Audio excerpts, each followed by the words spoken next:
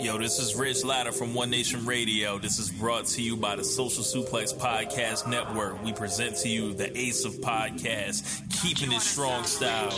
Let's go. It's the Ace of Podcasts, Keeping It Strong Style. Covering New Japan, they ready to hold it down. Jeremy Donovan and the young boy Josh. Come and hit a job out and bury all the frauds. From the Tokyo Dome over to the G1. Social Suplex is the network where we can get it done. I'ma chill and let them have it, cause this is just an intro. Keeping the strong style, 6 stars from the get-go, boy.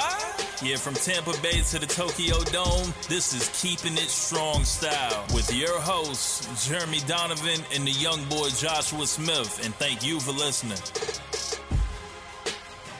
Welcome to Keeping It Strong Style, the ace of podcasts on the Social Suplex Podcast Network. The young boy Joshua Smith here, joined by Rich Latta. On today's show, we'll be discussing nights 11 through 14 of Best of the Super Juniors 26, previewing Dominion and answering your questions. And of course, we'll cover all the latest news in the world of New Japan Pro Wrestling. You can support our show by subscribing to the Social Suplex Podcast Network on the podcast app of your choice and leaving a rating and review. You can also get all the podcasts and columns at socialsuplex.com. Go to socialsuplex.com/subscribe to sign up to get all of our podcasts and columns delivered directly to your email inbox. This episode of Keeping It Strong Style is brought to you by Powerslam.tv. Powerslam TV is an independent wrestling streaming service with over 5,000 hours of wrestling from companies across the world. Use your promo code SocialSuplex to get a free month of Powerslam.tv. Make sure you check out our Pro Wrestling Tees store, prowrestlingtees.com/socialsuplex. That's where you can get our official Keeping It Strong Style t-shirt. Well, ladies and gentlemen, it is time. Welcome to Keeping It Strong Style is Young Boy. They let this man loose. All right. And see, Jeremy's on his rich crate and has disappeared on vacation, and this man has left you the reins. He's gone off to an exotic locale. Yes. Yes. You notice the land that he's gone to, Alaska. It's mighty white up there. Yes. I have a feeling that they'll easily be able to keep track of Jeremy up there. So, well, yeah, man, it's been a long time since I done a show with you, man. Obviously, you guys can hear the voice that's with me, Rich Latta. No stranger to this show. The thing is a few weeks ago, someone called me the other guy on this, and I got real offended. Man. But then Jeremy left, and I realized... You're now the guy. No, I realized I really am the other guy. Like legit, if you weren't here, there would be no episode. Like, I've been stressing. Bro, I've been like, oh my God, what are we going to do? So check this out. Like, this man Josh has been calling me. This man has been blowing up my messenger this morning with the format of the show and just a nervous wreck. Like, when I came through the door, I'm like, come on, man, let's just have some fun, man. Here's the thing. Jeremy does this show every week. This is the first time he's ever missed an episode. I'm pretty consistent, but there have been, I think about three episodes in the past year and a half that I haven't been on the show with him. So he's kind of handled it without me. This is the first time where, like, I'm left unchecked. And at first, I was like, oh, this is going to be awesome.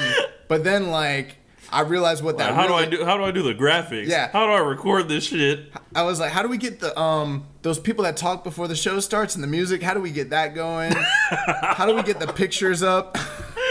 Oh man! When I show up, Jeremy has a whole format laid out. I was like, wait, where's that come from? How do we get this going? Yeah.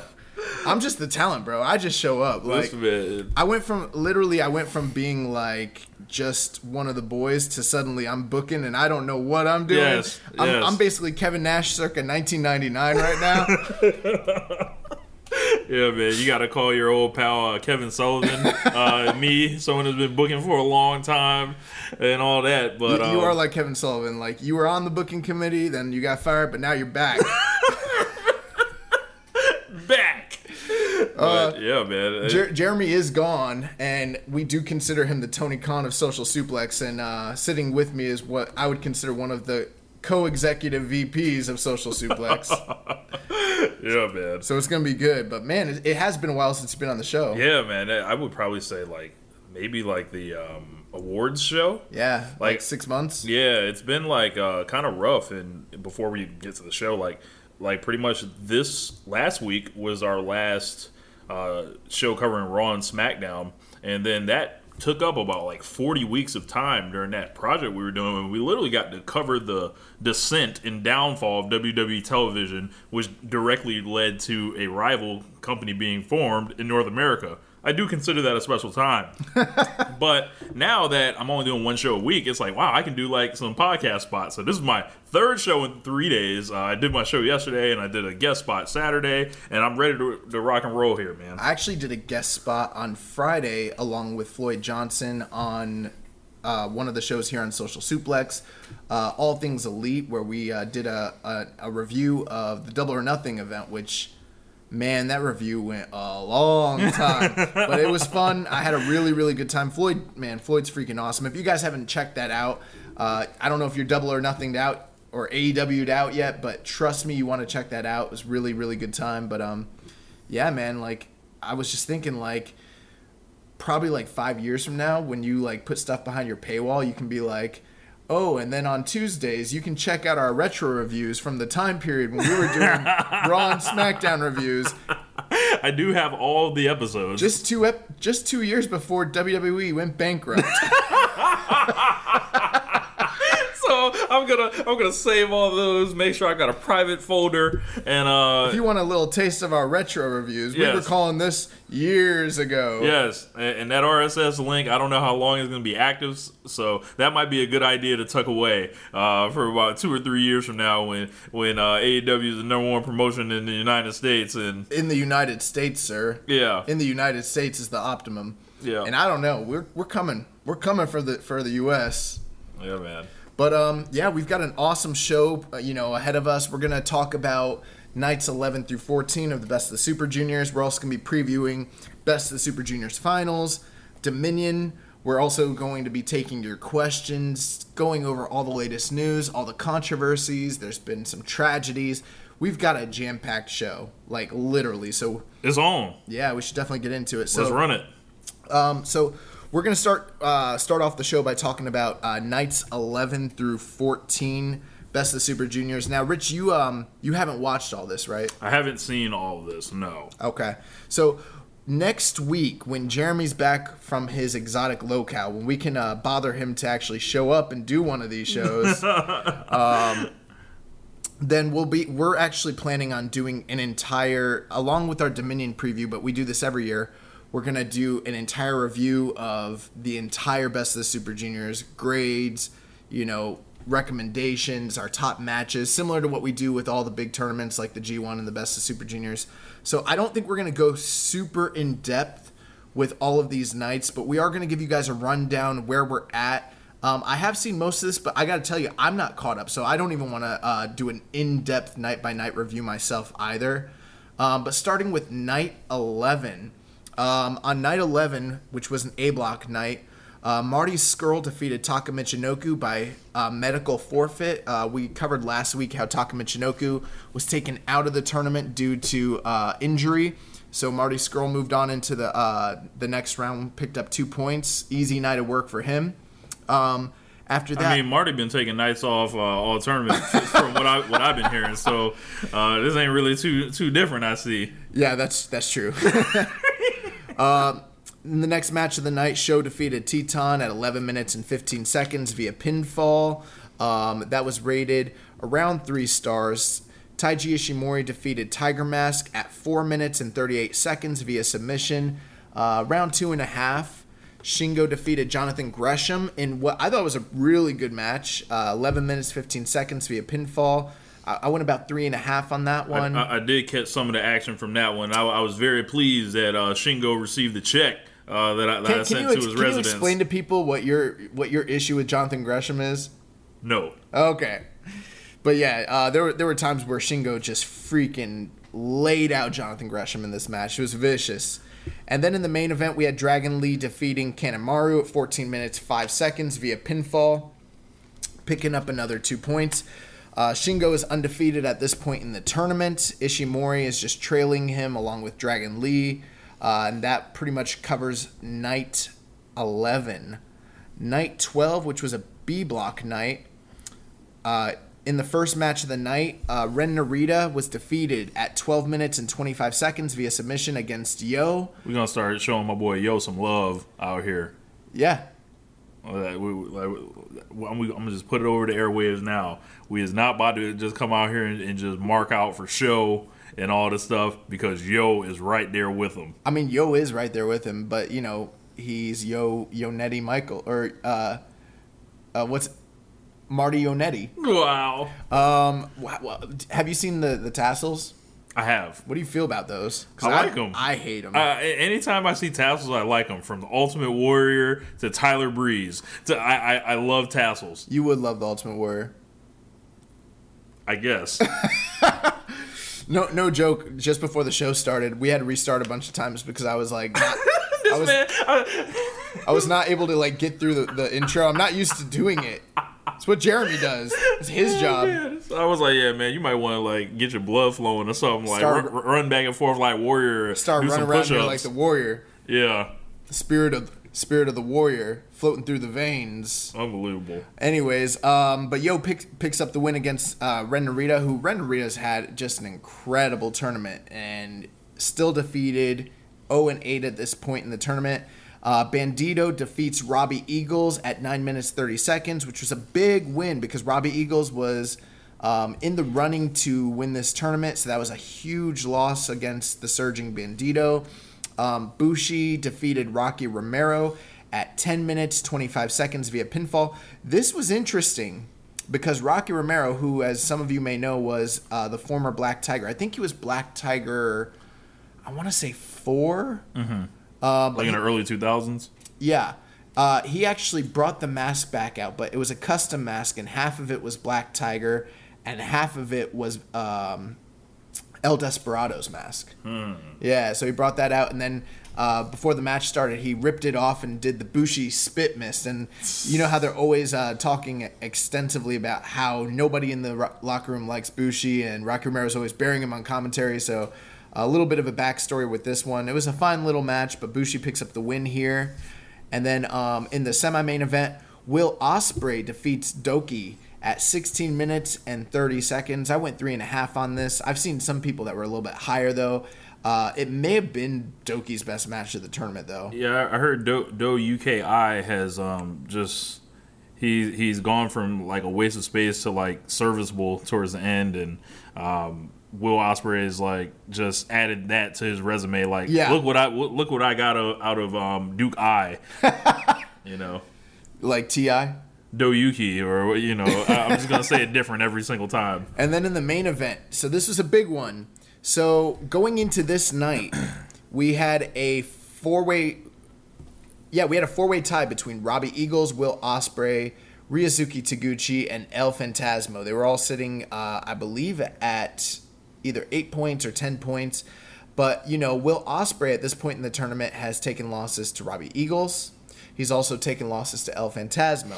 Robbie Eagles losing to Bandito earlier in the night to Bandito pretty much eliminated. He still had a possibility of winning, but once Will Ospreay jumped ahead of him in the points, that pretty much knocked him out of contention entirely.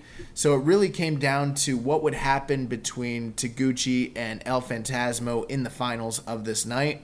El Phantasmo, like I said, had a previous pinfall victory over Will Ospreay. Those were the only two people that defeated Will Ospreay in this tournament. Mm-hmm. And so if he were to defeat Taguchi, then that means at that point, it pretty much would have locked things down for El Phantasmo. It kind of got a little confusing with the way it would have worked out, but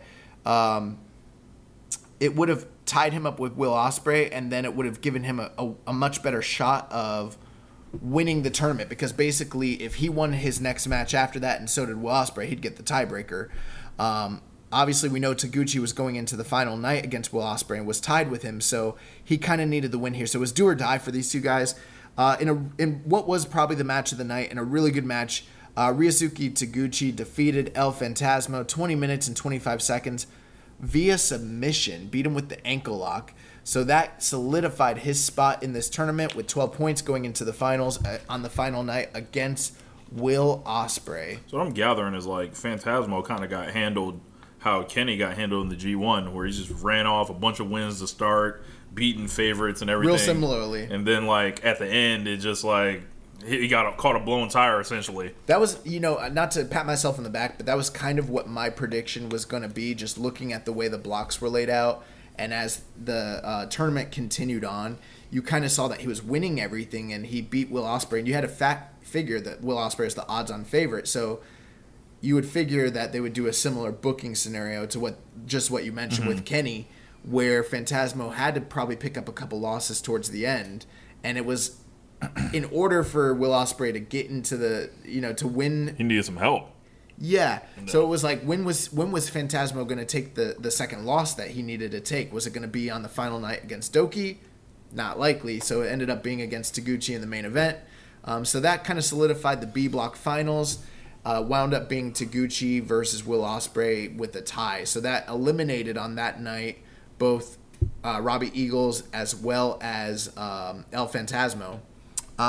Going into night 13, Yoshinobu Kanemaru defeated Taka Michinoku via medical forfeit. He picks up another 2 points. The first true match of the tournament for that night, Teton defeated Tiger Mask at 8 minutes via pinfall, 2.5 stars. Sho defeated Jonathan Gresham at 10 minutes and 30 seconds via pinfall, 3.5 stars. I know you like that outcome. That actually was a match that I really enjoyed. Sho and Jonathan Gresham was a match I was looking forward to, all throughout the tournament. It didn't disappoint whatsoever.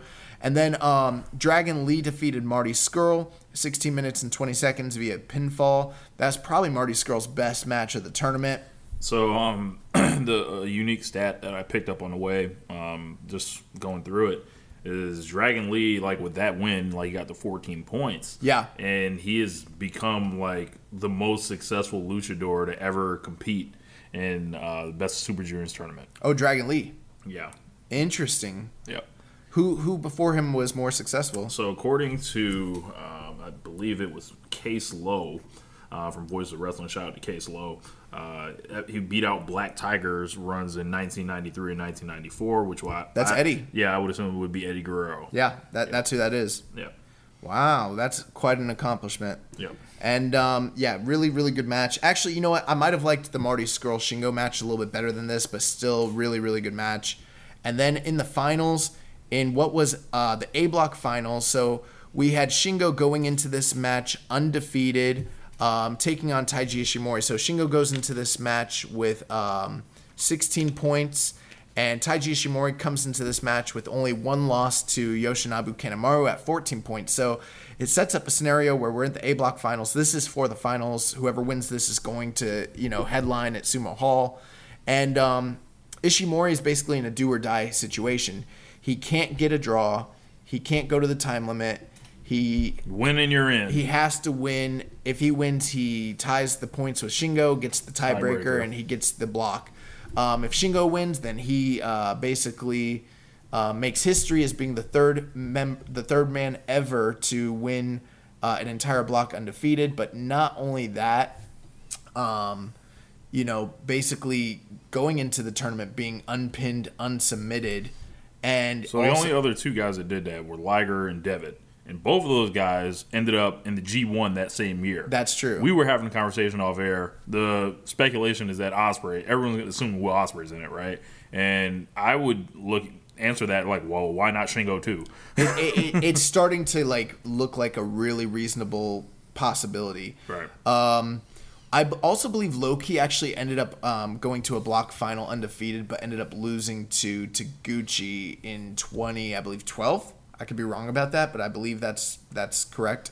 But this match, I watched this match earlier today just to kind of refresh, and this match was just as awesome as you could have ever expected it to be. Shingo and Ishimori, they freaking went to war. I really liked the story of this match, basically where Shingo being the more powerful and dynamic of the two, but definitely showing ring wear from just, the entire tournament. And then Ishimori, who has we've had speculations all throughout the show. If you've been listening week after week, we've been speculating about his health, the condition he's in. And he definitely came into this match looking banged up, but still was the faster of the two competitors. And there was a story here where both men were attacking each other's necks. Shingo was attacking Ishimori's neck due to the rumors that he'd bothered his neck earlier in the tournament. And then Ishimori attacking the neck of Shingo to kind of prep him for the yes lock, which is one of Rich's favorite finishing maneuvers. Yeah. Yeah. But this match went 21 minutes, and man, it did not disappoint from the get-go. Just incredible chain wrestling action. You think he was Shingo's like biggest challenge through this tournament? Yeah. If it wasn't Sho, then it was probably Ishimori. Him wrestling Dragon Lee was kind of a big challenge as well, I would say, with Dragon Lee being the champion. But Ishimori kind of being like the main established guy from New Japan on that side of the tournament, I would say so. Yeah. Yeah, I would definitely say so. But there were so many moments in this match that really stood out to me. At one point, once Shingo hit the Noshigami and started to go for the finish, he kind of smelled blood, and Ishimori was definitely in trouble. He started killing Ishimori with pumping bombers, and then at a certain point he threw Ishimori into the ring ropes and rebounded him, and he was going to go for a Death Valley driver, and it was at this point that Ishimori hit his comeback. He actually ended up hitting a crucifix bomb off of that, and then Shingo tried to basically rebound from that and throw him up for another Death Valley driver, but it was at this point that Ishimori hit him with what I have to say is probably one of the most beautiful Hurricane Ranas I've ever seen. And I popped. I thought he actually beat him. He got the two. Shingo kicked out. After that, Ishimori hit him with one of the most dynamic Canadian destroyers I've ever seen in my entire life. They started trading clotheslines, and he kept trying to hit the pumping bomber on Shingo, on Ishimori, but Ishimori ended up ducking it and actually hit Shingo with his own pumping bomber, and it was like, oh my god. He ended up putting him in the yes lock, and at this point, Shingo was trying to get to the ropes. He rolled him back into the ring, a la Chris Benoit, WrestleMania 2004 or WrestleMania 20, and it looked like Shingo was gonna tap. Shingo ended up fighting out of the label lock, and Shingo gets to the ropes. He fights off the Bloody Cross. Ishimori connects with knee strikes. Then they trade center of the ring. And then at this point, Ishimori goes down. Ishimori fires up, hits knee strikes, and hits a huge desperation lariat. Ishimori hits the John Woo, the double knees, and then a lung blower for 2. And then at this point, he goes for the Bloody Cross, and suddenly Shingo, out of nowhere, just turns the Bloody Cross into the Last of the Dragon, connects for the win. It literally looked like Ishimori was in the middle of a finishing emptying sequence. The gun. Yeah, he's emptying everything, and Shingo says, "Nah, hold this Last of the Dragon, go to hell." Yeah. 1, 2, 3. Going to the finals. Holla. Yeah, and it was just such a performance. A really, really awesome performance from both guys. It looked like Ishimori was this incredible junior, but he was outmatched, outsized, outstrength, outgunned the entire time. And he was just throwing everything he could, but it was like a heavyweight against, a welterweight. Man, Shingo's a bully. We're going to talk about a bully later in the show for sure. Oh, yeah. But I really like the layout of this match. Just he came across as the big star. And even though he appeared vulnerable throughout the match, he was able to just kind of pop the win out of nowhere. You know what I mean? So really, really, really interesting stuff here. But Shingo ends up picking up another win, goes undefeated through the A block, defeats Taiji Ishimori. The unfortunate news coming out of this match, Ishimori, New Japan did announce that Ishimori suffered a shoulder injury. He did have to miss the June 3rd show, and there is no telling how serious this shoulder injury is. As of this recording, they haven't announced whether he will be on the rest of the tour or Dominion or any of the Kazuna Road shows. So it remains to be seen where we're at with Ishimori, but he was injured. Yeah, best wishes to Ishimori. Get healthy soon, and can't wait for him to come back. Yeah. So that's going to take us to night 14, which happened earlier today. Now, I did not watch this entire show, but we're at the point we might as well talk about it, so we're here. In the opening match of the night, Bushi took on Ren Narita. Throughout this tour, throughout this tournament, we've been wondering the question, can a young lion beat one of his elders? And it's happened in the past. Would Ren Narita, continue that tradition of upsetting one of his elders? It would not be so on this night, as at 9 minutes and 10 seconds, Bushi picks up the win via pinfall. Gato, you're a coward. So Narita goes 0-9 in the tournament, although he was incredible during this tournament. I've heard nothing but great things about Ren Narita throughout this tournament. And he was essentially like a replacement for Flip Gordon, and it worked out about as good as possible. Yeah. Considering that he has to have essentially the opening match every night, but he's still a tough challenger for everyone, and people aren't just running over the guy. Yeah, Jeremy did a great job mentioning this last week, and he pointed this out to me, how Narita kept hitting his overhead belly to belly, or bridging belly to belly suplex. The problem was he wasn't getting the bridge. So every night it was like, if he could just get the bridge, he'd pick up the windfall. And he kept not being able to kind of capitalize on it. So kind of a nice little wrinkle there, nice little long form storytelling in New Japan. But Narita had a great accounting of himself all throughout this tournament. The next match of the night, Bandito defeated Rocky Romero at 11 minutes 30 seconds. 3.5-star match. Rocky Romero had a great tournament. I would say he had a much better tournament than Bandito did. That's what I'm hearing, and it's like Bandito's had all this buzz throughout America. Is this Bandito's first real Japanese tour? Well, I know that he worked Dragon Gate prior to this, but I don't know, again, we just became acquainted with the guy a year ago. You know what I mean? I don't have any excuses for him or anything like that. I've gone to bat for Bandito because I've seen him have so many fantastic matches. He may have had in this tournament what was the match of the tournament. Yeah, I saw that one. Yeah. So, but evidently still on a learning curve. But I want to give praise to Rocky Romero, because Rocky Romero was killer in this tournament. I didn't get to talk about it too much last week, but that match with Phantasmo, match of a lifetime. It was great to hear a crowd chant Rocky again. And it sounded like the end of the movies. Yeah. And, he was about to call Adrian in the ring. And they were chanting Rocky, and they weren't saying die or sucks. Correct. But Bandito picks up 2 points here. Next match of the night, Yo defeats Robbie Eagles at 11 minutes and 50 seconds, which was a shock.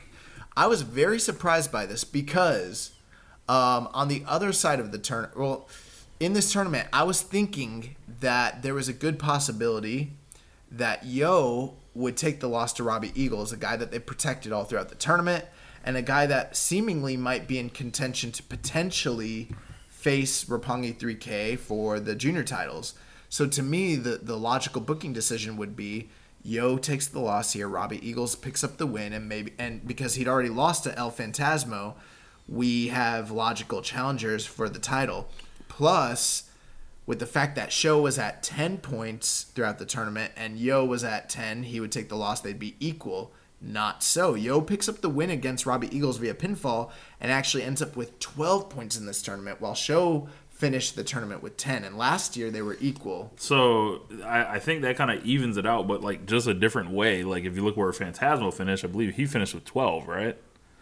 That's correct. And we're going to talk about where everyone ended. Those two teams are kind of crisscrossed. But I think what's really interesting here is the fact that Yo ended up higher in point values than Sho did. Right. Not that that means everything, but we've talked at length about how they had the same amount of pinfall losses last year. Right. They don't just book this stuff like just to do it. There's something happening. It's real interesting, especially with the fact that Sho got his own music, his own look, and was kind of like positioned at the beginning of this tournament as being a big breakout star. And Yo was kind of like... He just kept chipping away, kind of being like the good company guy, the chaos guy, the Roppongi 3K guy. And he ends up just a smidge further than Sho. So I think that's something to keep our eyes on. Yeah. Real interesting. El Phantasmo defeats Doki at 14 minutes and 10 seconds. This match was good, but there was one. I don't know if you saw this spot. El Phantasmo was doing his. Yes, I did. I saw it. Do Kai was just like Do Kai. Yes, I don't know what the hell they were doing up there. Like, well, he's doing the ring walk spot or the rope walk spot. Yeah, and he was going for a Hurricane Rana off the top, but for something happened. Doki fell off, and it looked like he got decapitated. Bro, it looked like one of those things that you would see, like, worst wrestling botches of the mid-2000s with, like, generic rock music over the top of it. Have you ever seen the botch with B.J. Whitmer and Jimmy Jacobs where they almost died? No. Yeah, this was like that. Like, if there's not an announcement in the next few hours that because this just happened like earlier this morning, if they don't tell me Doki's like severely injured from this, I'm gonna be very surprised. Like, that was crazy. Yeah, or that man has a neck like Brock Lesnar secretly, like one of the two. Yeah, that was crazy. But Phantasmo picks up the win here, picks up another 2 points. Unfortunately, he's not eligible to win the tournament. So we go to the final. So before we move on, so like if that was the last of Duyuki. How did he make an impression on you? Would you like to see Do Kai return back to New Japan? It's not so much like would I like to see him show up again. I wouldn't necessarily have a problem, but I wouldn't mark over it either. Like, he's just a guy. A jag. He's a jag. I mean, like, I kind of liked the fact that he brought a different like feel and look and griminess, but he kind of had an opportunity here, and I don't feel like he delivered. I do feel like his reputation for kind of sucking preceded him, and I don't know if it was completely well-deserved, but I do understand where people are coming from. But at the same time, like, yeah, I mean, this was kind of his last chance to, like, sort of, like, leave an impression, and unfortunately, he's probably going to be remembered for getting hung up on those ropes like Steve Austin 1992 stun gun. I mean, this was gosh. bad. Yeah. So, best wishes, Dookie. Dookie. Is that going to be your gimmick? Like, you're going to mispronounce his name every time? Yes. Then in the finals, we had a rematch of the Best Super Junior Finals from 2016. Will Ospreay taking on Ryosuke Taguchi. This match went 22 minutes and 20 seconds. We both watched this match. Rich, what were your thoughts? I thought it was like... Hold on. Before we move on, we need to talk about something.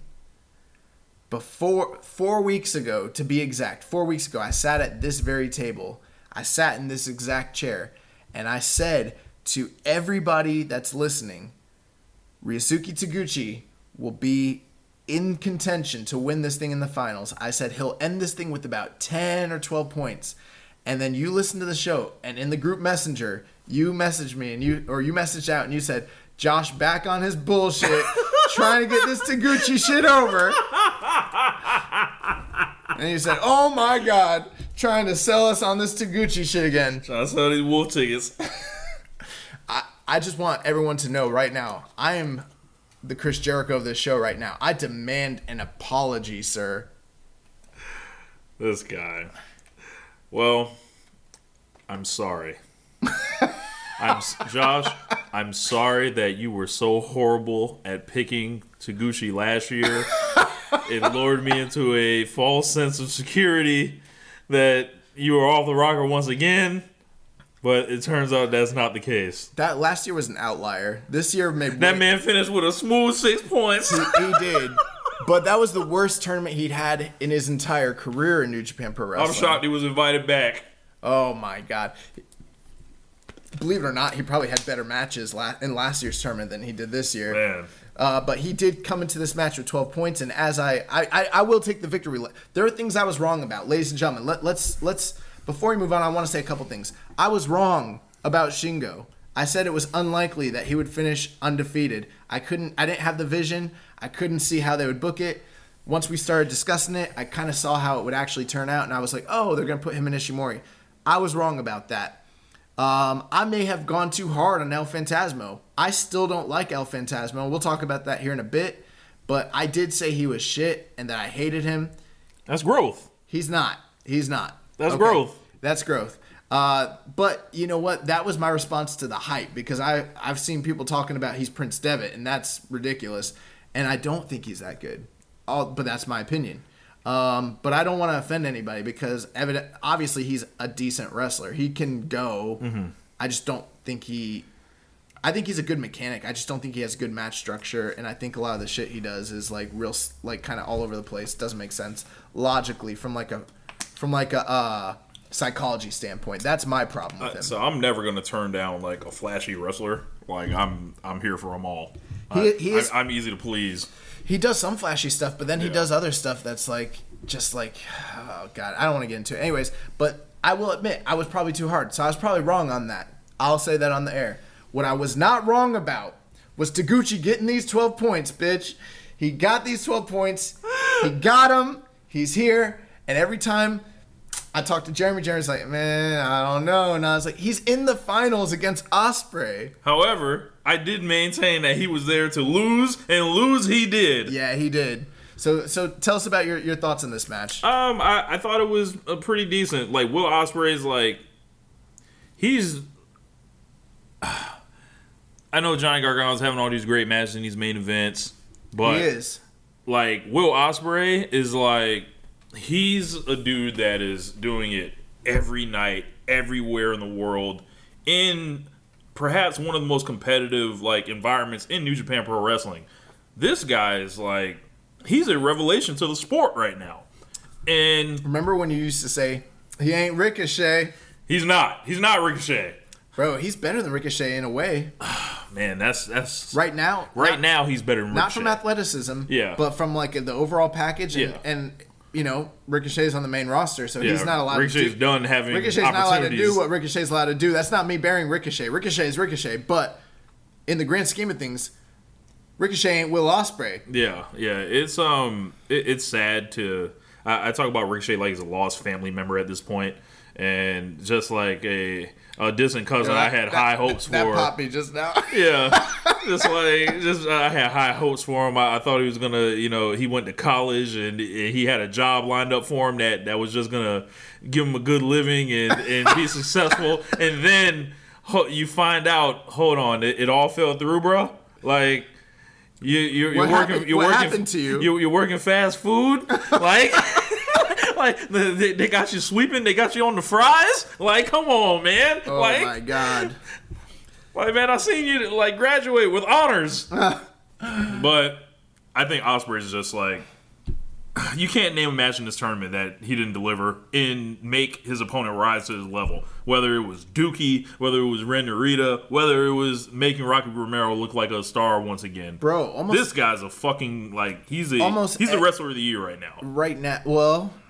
Kento Miyahara might say opposite of that, but you're probably in New Japan right now.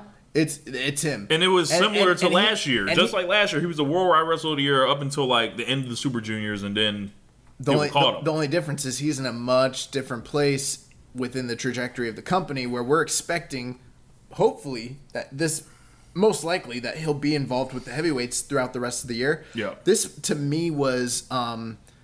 Will Ospreay song to the junior division, and man, not only did he make almost every single opponent that he wrestled look like $1 million, not only did he give them almost all their best matches of the tournament in the B block, but he put over two of his proteges and people that he has influence and has a hand in help bringing them into the company. He put over El Phantasmo. Put over Robbie Eagles. So he helped build two new stars on his way out when he's a guy that didn't need to put over anybody. Yeah. So this is a guy that's giving a lot to this division. It's a and think about it, like 3 years ago he debuted and won the tournament in 2016, and essentially to get to the final of his last one where he faces essentially his biggest challenge ever in the division, he beats the guy that he originally won the first one against. Yeah. So I don't know if they did it on purpose. I think it's very fitting. Yeah, I don't think they did it on purpose, but like if you just step back and just look and be like, wow, if you connect all these dots together, like that's kind of a cool story. One thing I noticed in this match, Will Ospreay and Taguchi is wildly popular in Japan.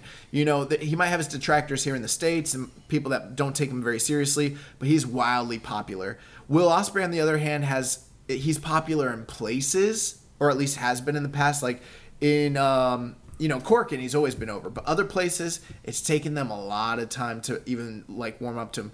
A year ago on this same tour, he was not the most over guy in his block by any means, even though he was the champion, even though he was the wrestler of the year up to that point, even though he had blow away match after blow away match after blow away match.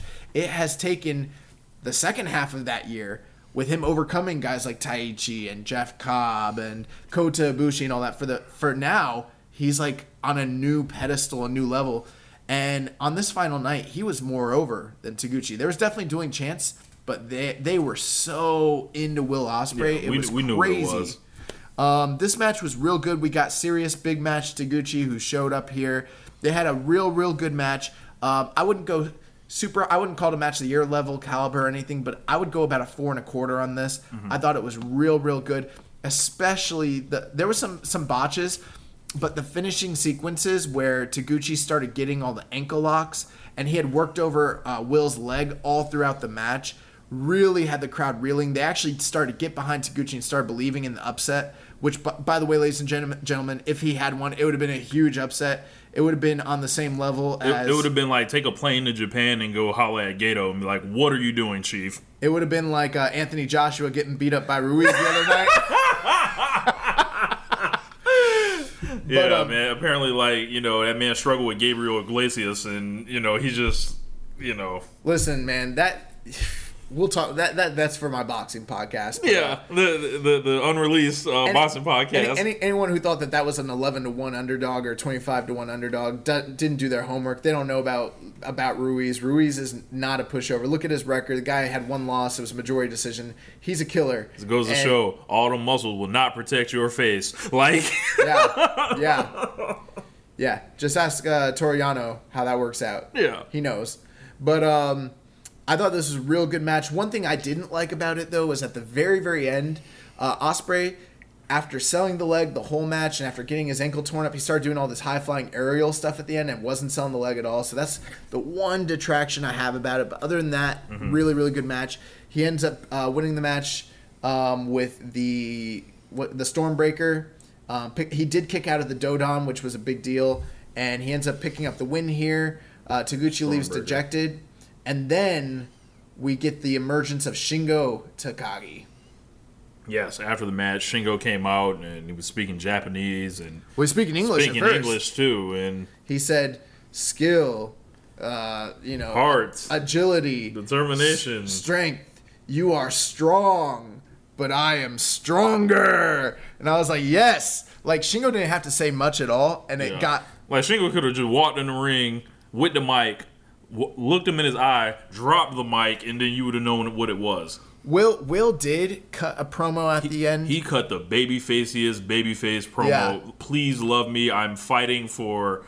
He's become the adopter of mental health. Yeah. He's like trying to make everyone just like him and all that. As he feels like he really needs their support to go beat Shingo. Well, he does, man. He did one thing.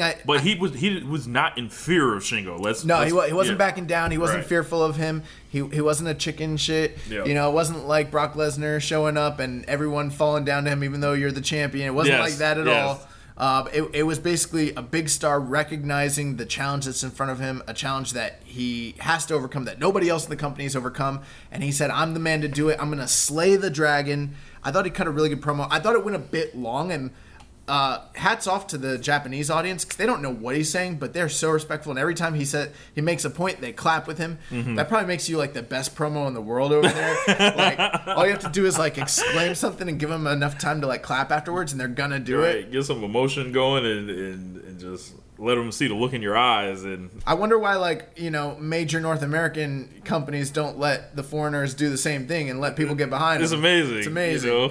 But yeah, so we got the first official stare down and show off between Will Ospreay and Shingo. The finals is set. The finals that so many of you wanted, so many of you predicted. Shingo versus Will Ospreay 2 days from now. Boy. You're going to be listening to this on Tuesday, so you're going to be listening to this the day before the Best of the Super Junior Finals, which means you're going to be listening to this and being like, wow, this is happening. So spoiler alert, we're about to get a match of the year candidate, maybe match of the year. I've already got it at a 4-star, handicap. It's already at 4 stars just for anticipation alone. It's there right now, and they haven't touched yet. The music hasn't even hit for them to come to the ring.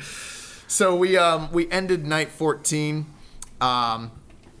with Will Ospreay overcoming Ryosuke Taguchi, which sets the stage for the rest of the Best of the Super Juniors. A couple notes just before we move on. So we talked about Ishimori being injured. Aside from that, a lot of discussion about Brody King being on this tour, working the undercards along with Marty Scurll as part of Villain Enterprises. He actually only took 2 losses during the entire tour. Both of those tag losses were to Juice Robinson. Got to give Juice some wins with that U.S. title, I think, and Brody King, like him going over Brody King, and Brody King just being physically imposing over there and agile and everything. That gives Juice a good look because they've never really shown in the past they haven't always shown Juice the respect while he's the champion. They've made him take a lot of losses. So I think that was an effort to kind of combat that and make sure Juice looks good going into what we found out would be his big match. I also read that for Best in the World, which is coming up here in the next few months, the big show that Ring of Honor has going, Villain Enterprises will be defending their 6-man World Tag Team titles. I believe, don't quote me on this, but I believe it's going to be against Lifeblood. Mm-hmm. So that might make sense as well for them to kind of set that program up on this Japanese tour as well. But real interesting, obviously the speculation is whether or not we'll be seeing Brody King again in the future, whether a potential G1 bid is in order for him, which... at first it seemed like it was, but as more and more guys make the case... It seems like he might be the odd man out. He might be the odd man out, but I would love to see him in it, so we'll see. We talked about Rocky Romero bringing back his Black Tiger mask, which is really cool. Ren Narita, again, going 0-9.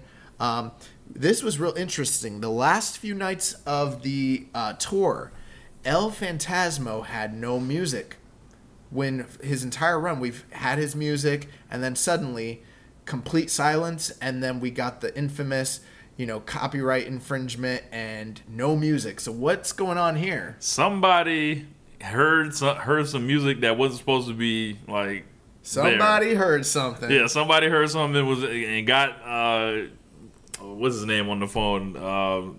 Harold May. They got him on the phone, and they were like, "We're gonna need a check." And then Harold was like, "Fuck you." And we don't pay for no music here in New Japan Pro Wrestling. He wrote them a check, made it $0. Yes. 0 yen. He made it out to fuck you. Yes. And he shipped it off to them. He's like, the check's on the way. They got the check and they're like, what is this? And he's like, exactly what you think it is. And he hung up the phone and he put his balls on the table. Yes. But so how about it now? But yeah, so the word on the street, allegedly, no one knows the real scoop on this, but allegedly there was an issue with the copyrights, documents that had to be drawn up. I don't know what that means, but as smart as he is, El Phantasmo has gone to start working this into his gimmick and his character on Twitter. Yes. So he said basically that he rolled his ankle in the match with Taguchi. That was the only reason he lost, and because he wasn't going to be in the finals of the Best Super Juniors, we would no longer be able to listen to his music on his way out. I love it. That's something that Jericho would do. Later on, someone basically tweeted him and asked about someone messing up the music copyrights, and then he tweeted them and said, I have the rights to my music. I'm not letting you listen to it. How about that for a hot scoop? Yes. So, That's awesome. Real interesting. We'll figure out what the true story is here, but I hope that it's not an ongoing thing and this, gets resolved and worked out, here shortly. Yeah. If you got to spend the money, if it will make this dude come off as a bigger star, you obviously believe in him based on how he was booked, spend the cake. Do it.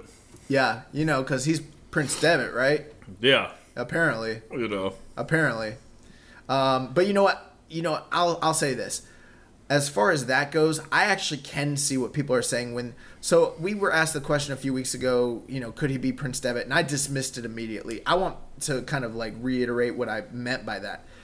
My interpretation of that question is, could I see him as being the leader of the Bullet Club, being a star to the level of Fergal Devitt?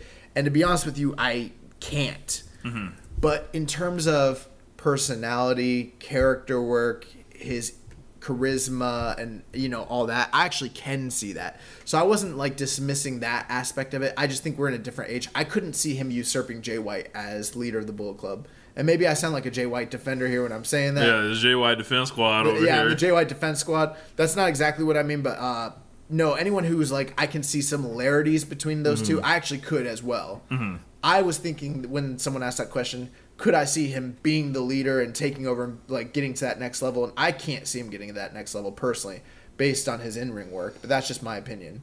Last couple things here. So in this tournament, there was an emerging story about Robbie Eagles and a growing friction, as it would seem, between him and the rest of the Bullet Club, and maybe a little bit of an underlying story that maybe he's just a good guy, a good kid that got in with the wrong crowd. Have you heard anything about this? I've heard about this, yes. So part of the deal was that he respects Will Ospreay. So, we know that Will Ospreay brought him into the Bullet Club. Will Ospreay was upset originally when he decided not to join Chaos, but instead joined the Bullet Club, kind of took the easy route, took the shortcut. But throughout this tournament, he's shown respect to Will. And when it came down to them to have time for them to have their big match, there was an issue where El Phantasmo, who he was in the same block with Eagles and actually, used a lot of underhanded tactics and kind of worked heel in his match with Eagles to pick up his win there. So there was already a bit of friction. But then during the match with Will Ospreay, Robbie Eagles didn't want any interference. He wanted to beat him fair and square, have honor, do what he does. And instead, El Phantasmo helped him cheat to win, which he was upset because it wasn't that Phantasmo wanted to see him win and was so adamant about him getting the 2 points. It was more about the fact that he'd already beaten Robbie Eagles. He was further ahead of him in the points total. So if he beat Will Ospreay, who Phantasmo had also beat, that would give him a leverage and an advantage. And he was upset about the tactics. He was upset about the motives. And it kind of started to cause a small rift. And we've had a lot of... I would imagine, like, Robbie wanted the satisfaction. Like you remember, I Gotta Know. But he didn't get to find out. He didn't get to win on his own merit. Who said I Gotta Know? What's that from? It's Shawn Michaels talking to Hogan. I Gotta know. I had to know. Yeah, I just had to know. Remember Shawn's promo the next night on Raw after that? Did you ever see that? I didn't know. So he goes back right to being back to a babyface, right? He comes out the next night and he was like, I had to know, and I found out that Hogan's skill, his prowess, his catch Ken acumen, he was too much for me to handle.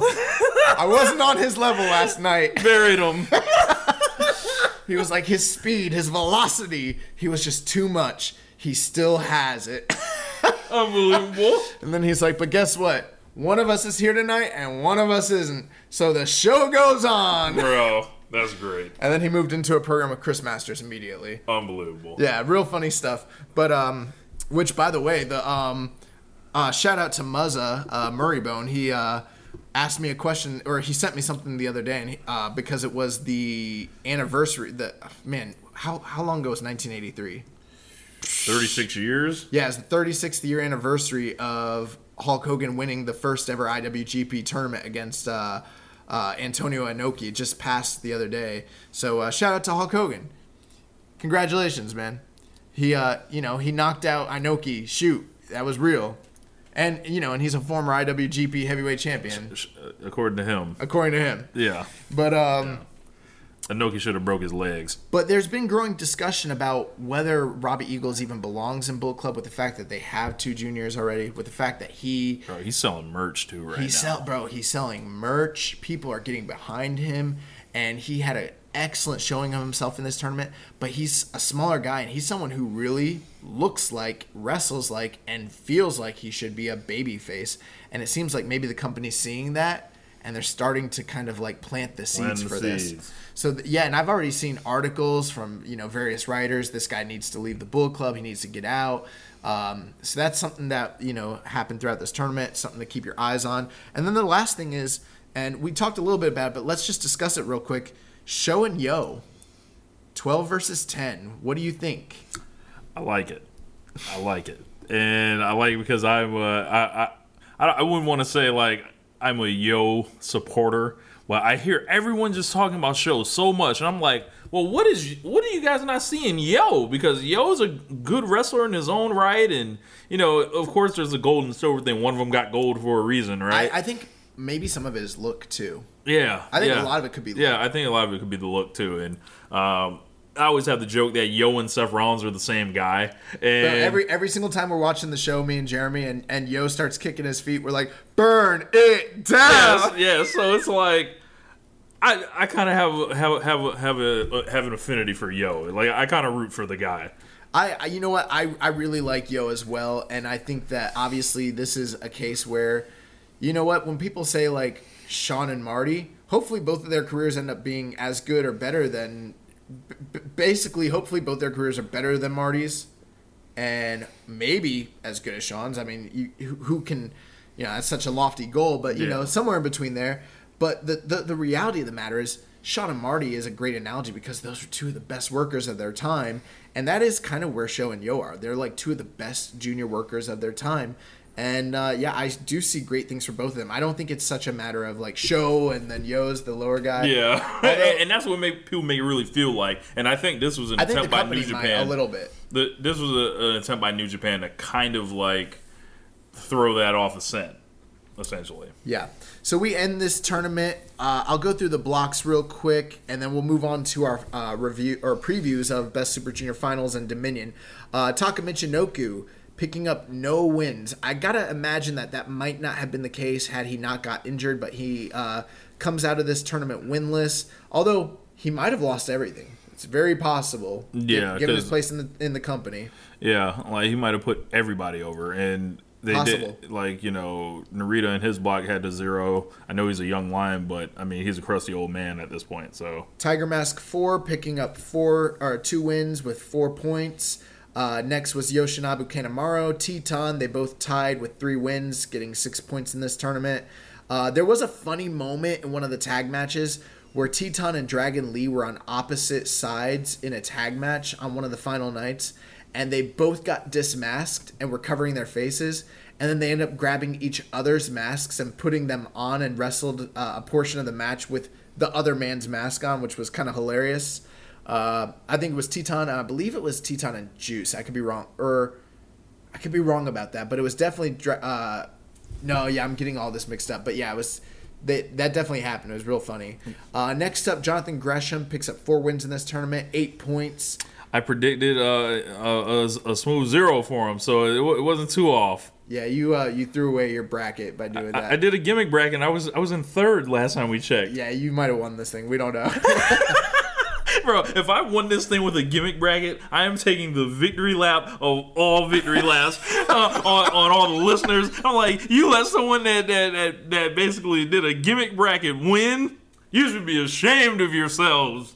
But, yeah. Just above him, tying for 3rd place, Sho and Marty Scurll, both picking up 5 wins, 10 points each, very respectable. And in any other block that might have almost gotten you to the finals, it wasn't quite enough, but real interesting show. A guy who was pretty low on the brackets last year, tying with Marty Scurll, who's been a stalwart of this division in the past. That only tells me one thing. One guy's going up, one guy's going down or out. He's out. Yeah. He's getting that con money, I think. Yeah. I think. We'll see. The mythical Marty Scurll contract that nobody knows. Yes, the end date is February 33rd. February 33rd. And then coming in 2nd place, we had Taiji Ishimori and Dragon Lee, the current reigning IWGP Junior Champion, tying with 7 wins, 14 points each. Obviously, Shingo defeated Dragon Lee early in this tournament, which disqualified him from getting the win, but Ishimori going into the final night with a possibility of winning this tournament. So they tie.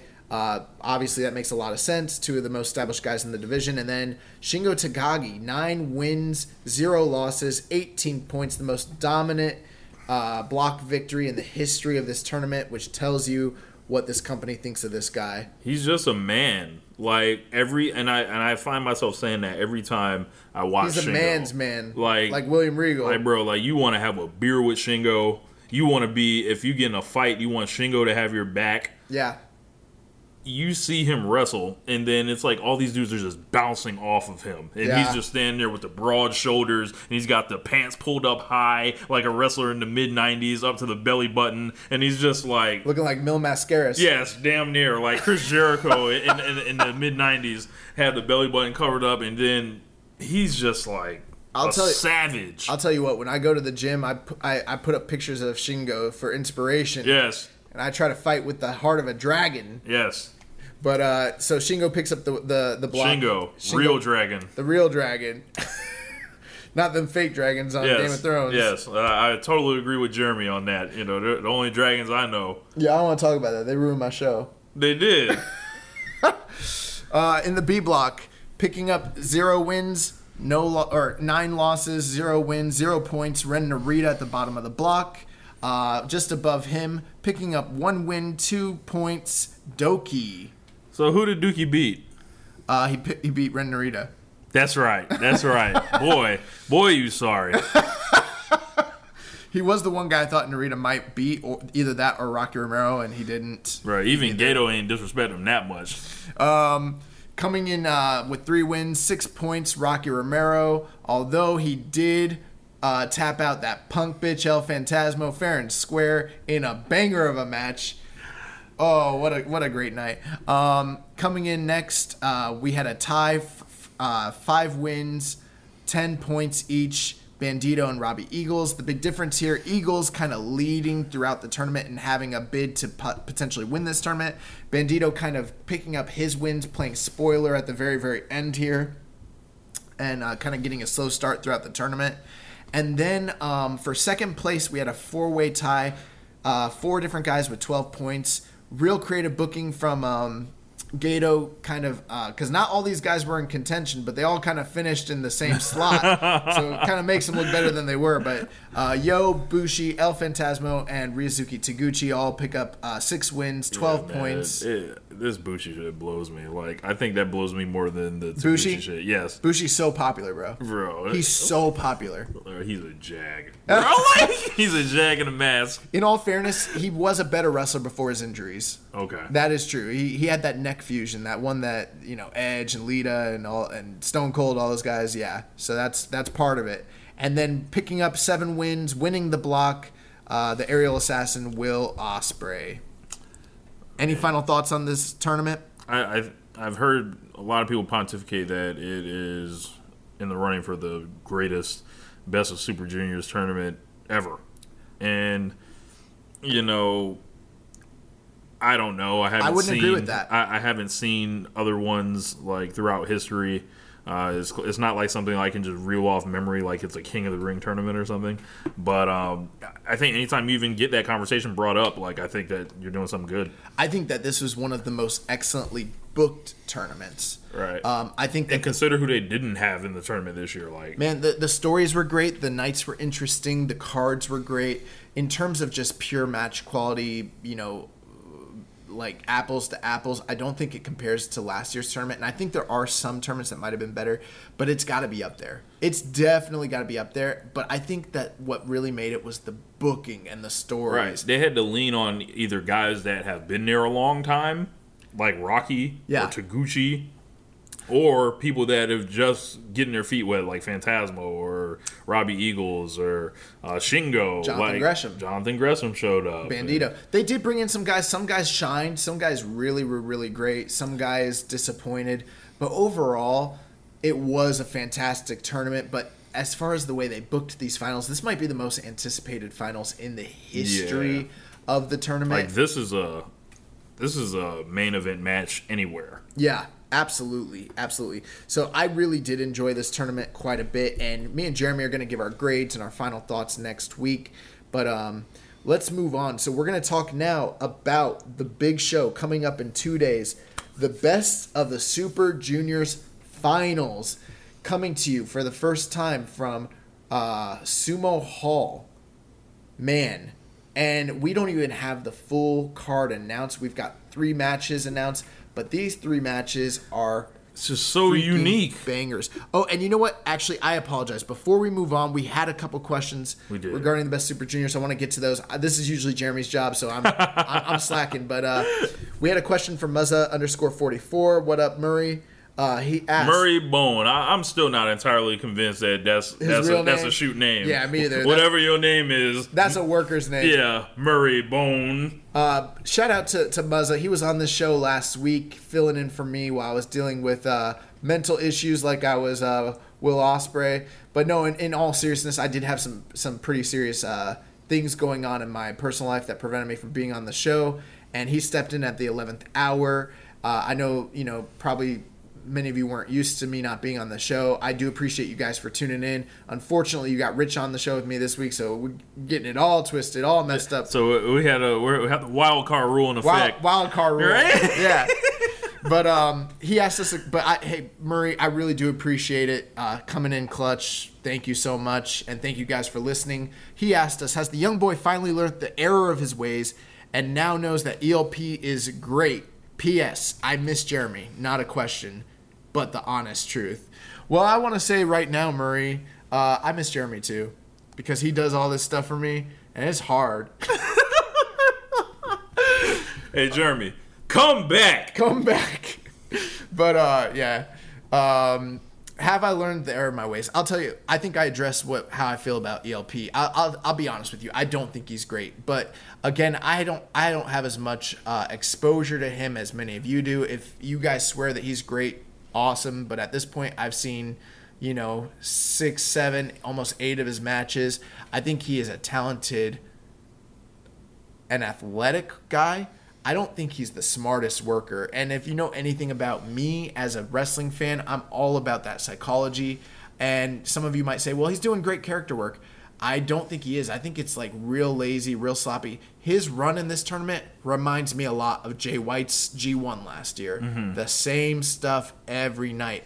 Now, did Jay White turn out to be a fantastic worker? He did, but we were pretty low on him before that Juice match last year. Now, I think that ELP is obviously a much better character than Jay was, a much more charismatic guy. He's getting over with the crowd. He has a lot of upside. He has a great look. There are things that people like about him. And I see all that stuff, but I don't like his wrestling. Mm-hmm. His wrestling's not that good. He just does some flashy stuff. His match structure is not good to me. And in this tournament, that really mattered a lot because, and he did have some good matches. Mm-hmm. The Rocky Romero match was incredible. The Will Ospreay match was incredible. But I didn't feel like he was the star of either of those matches. I don't feel like he made either of those matches. And I don't want to bury him too much. But, yeah, I'm not up on ELP yet. Now, I'll tell you this. I'm a flexible guy. If I see him be great, I'll turn around and I will change my mind and I will get on the ELP bandwagon. I'm just not there yet. Yeah, I saw him that tag match before the tour, and I was like, well, I'm in. So I was too.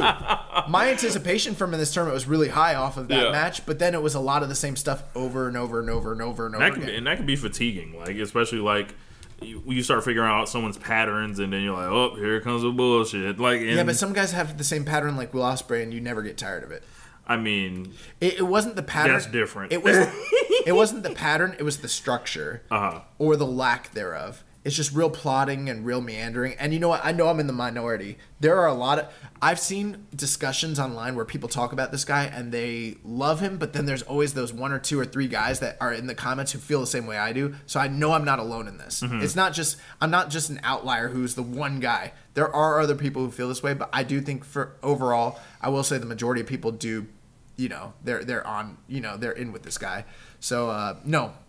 Another question we had from Acai_you. Jimbo, do you think Robbie Eagles will eventually leave Bullet Club? If so, how? So we kind of discussed this a bit and talked about it and said, yeah, it kind of seems like they're planting the seeds. How do you see this playing out? I mean... Or how would you do it if you had the book, if you're Gato? If I was Gato and I had him and Phantasmo, I would link Phantasmo to the story because he's already an integral part.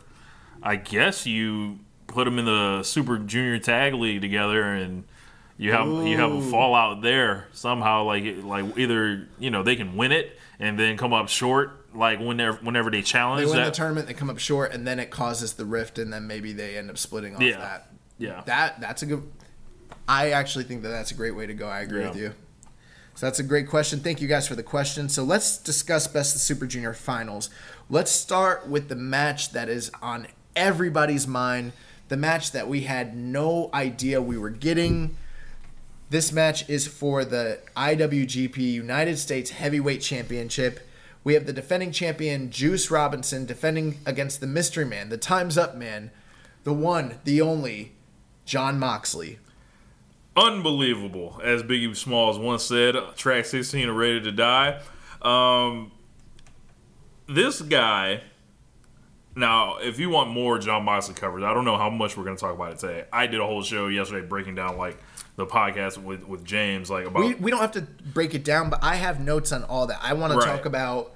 I want to talk about him debuting at Double or Nothing. I want to talk about his Talk is Jericho, the Wade Keller stuff, 25 years later interview, the Time Up video, all of it. Because he's been doing a lot of incredible press. And it's been going on longer now, we know, than we would have even thought. Like, this video, or the original video that he announced to his Twitter, was shot back in February. This thing that's been playing even before the Best of the Super Junior tour. No, it started on the Best Super Junior. Oh, okay. Well, it started at the end of Dantaku. Okay. Yeah. You're right. I apologize. So, and it's just been like, yo, whatever it is, it sounds cool. The music is great. Spoiler alert, that's how we're ending the show. But the whole, it threw you off because you saw the UK flag in there and everyone assumed it was from the UK, and then just like Moxley, he's so quiet on social media, and he's dumped that on his head and become almost the most compelling guy in wrestling right now. Well, one thing too is, like, I didn't think of Moxley because even though his contract was coming to a close, and even though he had just left the company, he had literally just left the company. This video started airing like a day or 2 days after he left the company, and after he debuted that video that set the world on fire. But me and Jeremy, we're kind of in our own New Japan World bubble. You know, we're discussing this company. I'm not thinking about the idea that maybe they had this in the works all along. As a good friend of the show, James Boyd, likes to say, this man was tampered with. Yes. They tampered with his contract. Yes. Because they had this video ready to go just days. All Gator had to do was press a button. They pressed a button. Press the damn button! Yeah. They pressed a button and they had it ready to go. But, you know, like you said, that UK flag was a red herring. The other thing, too, a couple reasons I didn't think it was Jon Moxley. In my mind, I'm thinking Dean Ambrose.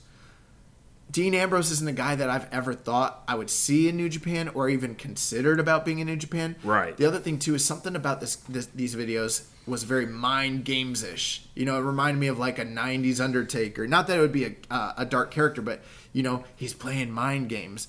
And, like, to me, it's like, I think of Dean Ambrose, I think of the Lunatic Fringe. Like, this crazy guy who, like, doesn't have nuance and doesn't play mind games with people. I mean, he is crazy, but, like, I don't think of him as being this... I'm still thinking of that character, Dean Ambrose. So I'm not thinking of a guy who's, like, playing subtle games with Juice. And what would their connection even be? Now we know it's the FCW connection and all that, but I would have never pieced these two together. Yeah. Never in a million years. It's crazy. And I think the fact he's coming in immediately, I think he has to beat Juice. And I don't know, and this red belt is kind of like, it's been a Kenny Omega vanity belt before. It's been something to get Jay White over. It's been something they completely forgot about with Cody. It's been something they had on Juice. Just let him get beat like a drum. So if they're ever gonna like do like experiments, this is the perfect belt to do it with. Well, we sat here for so many weeks considering all the possibilities, who it might be, going through all the different, you know, usual suspects and kind of speculating. This is one where Keeping a Strong Style was way off base. We didn't have it right. Nobody had it right. There was nobody online that was like, it's going to be Moxley. No one was saying that. So he kind of pulled the wool over everybody's eyes. But it became apparent last week after Double or Nothing. So let's kind of go through the timeline here. So Double or Nothing happens. We close the show at the end of the main event. You know, Jericho standing, and suddenly Jon Moxley comes out. Tell us what your thoughts were with that. Oh my God, I can't believe it.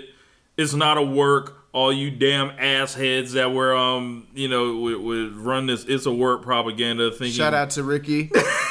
Ricky is not an asshead. Ricky called me the day after and reached out to me, so I did not have to reach out to him. So forever, and Ricky is observing Ramadan right now. So best wishes to Ricky. But everyone else that was on the internet, you can go to hell. You can go to hell.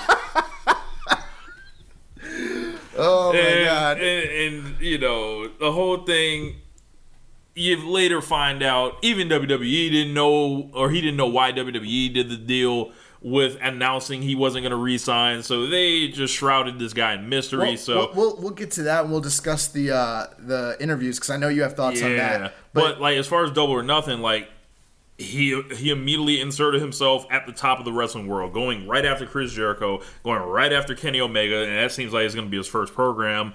And then you start finding out, okay, he can work internationally. Okay, he's going to be a big draw around the world. Right.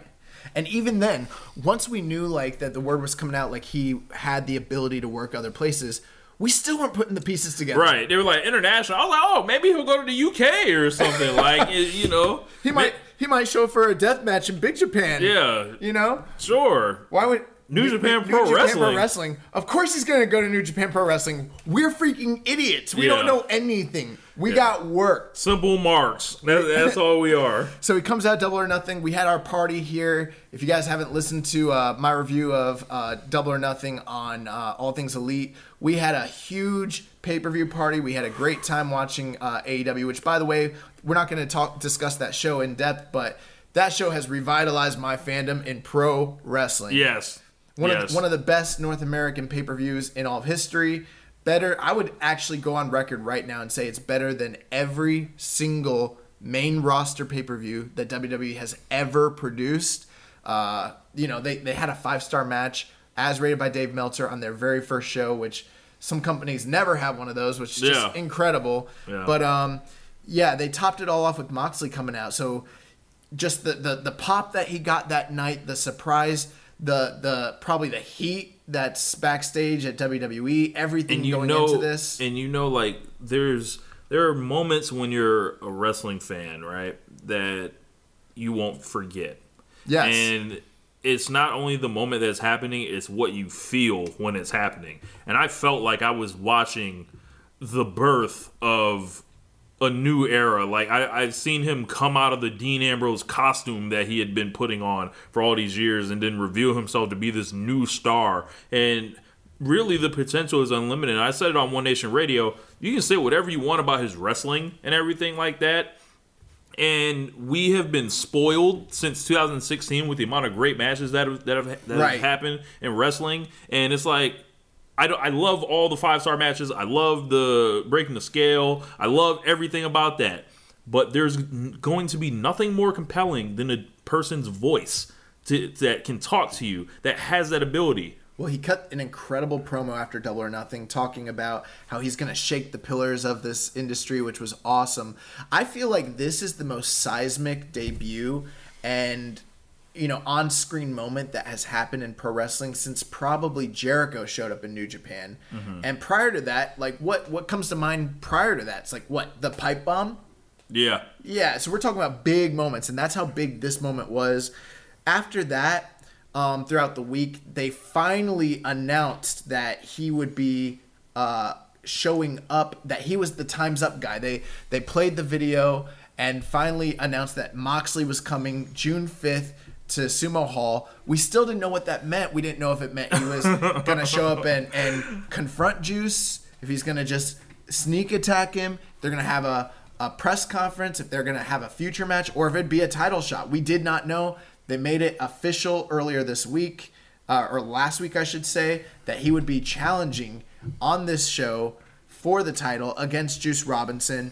But before we talk about that, let's talk about these interviews that he's been cutting. So we did one earlier on Wednesday with he came on and did Talk is Jericho, which is one of the most renowned podcasts. They're doing almost the same numbers that Keepin' It Strong Style does every week. But he was on Talk is Jericho. Then he followed it up with a 2-part interview on the Wade Keller podcast. And then he did a print interview. A print interview with 25 Years Later. And everything he's been saying has been... He's just been spitting flames. Yeah. Like, and I don't say that like he's been like, whatever, but he's like it's a dumpster fire, but like he's spitting, he's Dylon. Yeah, he spits hot fire, y'all. Spitting fire, like he's melting, like he's pretty much confirming everything that everyone thought about that company. Who are the 5 greatest talkers in wrestling?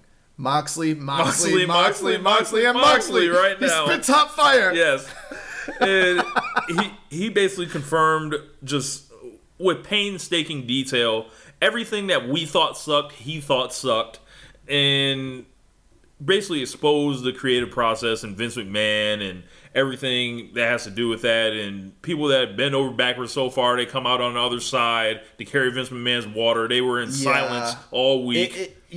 There's a lot that he discussed. He discussed the creative process. He discussed the problems with Vince's methodology and his ways of thinking. He talked about, he on the Wade Keller podcast, he talked at length about things like stuff with Roman, stuff with Austin, stuff with Brock, and you should definitely listen to those if you get a chance. He also discussed coming to New Japan, and he talked about the fact that when he would wrestle he only has wrestled in Japan, according to him on the podcast, with WWE, they'd always go to Sumo Hall. And he said that of all the places he wrestled, that was his favorite because he liked the Japanese culture, but he never got to do it in the true Japanese presentation. It was always the WWE product. And if you know anything about WWE, it's still WWE. Yeah. He said, so the fact that he gets to make his debut in this company, wrestling for New Japan in the building that he's wrestled in so many times, but in this new format, that's incredible. One thing I want to focus on, aside from just all the anti-WWE stuff, is how this guy is reinvigorated for pro wrestling, and how he's saying that he's going to change his entire concept, his entire gimmick, his entire moveset, everything he's doing. That is like admirable to hear that, because he's a guy that's made a bunch of money in the business. There's no reason for him to feel this hungry except that it's inside of him. Yeah. And he loves it. Yeah. And that's always, as fans, I think we identify more with wrestlers that want to really put their all into it, whether it be for themselves or for us, right?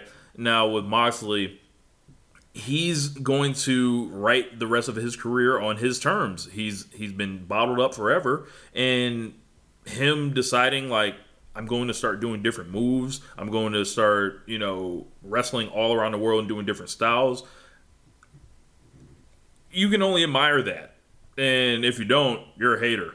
Yeah, absolutely. So right now, Moxley's coming into this company as, not most likely, but right now, the hottest star in all of pro wrestling. He's got the most buzz. And he's taking on Juice Robinson, a guy who came to this company and decided, even though he had experience, even though he had, that WWE pedigree, he came in as a young lion. He came in the right way, and he's been with this company. There was interest just last year from WWE for him to sign over there prior to all the seismic shifts in the industry and all the stuff going on with contracts, and he decided to stay with New Japan. And he actually has been doing quite a bit of press for this as well. He talked about, during one of the post-match press conferences, he said, "John, when you get here, I'm going to punch you in the face," which was awesome. He also did a press conference on May 28th announcing that it would be a title match. You can actually watch that on NJPW World or on YouTube. He also was featured on Chris Charlton's podcast, the NJPW official English podcast, episode 5, and he talked in depth about the history between these two competitors and what this kind of means to him. He did have an interesting take where he said it doesn't matter if he wins or loses, he plans to win, but regardless, he's in a win-win situation, because if he wins, if he loses, then he's basically losing to the hottest star in the entire company. The fact that he was matched up and entrusted to be the first match for Jon Moxley in New Japan shows that they see him on that same level. Hell, his first match anywhere. Yeah. This is before he even has the matches with AEW. Right. So they see him it elevates him because he's going up against the hottest star in all of wrestling. People are going to have their eyes on it. This isn't quite Kenny Omega versus Jericho, but in a sense, it's akin to that same idea that they trust him to be the guy to bring him in and to kind of get him over. And he's like, and the thing is I've wrestled this style. I know this style. I can make this guy. And if I lose, I'm losing to the hottest star. All eyes are going to be on me. He's like, but the thing is, if I beat him, then I'm made. Yes.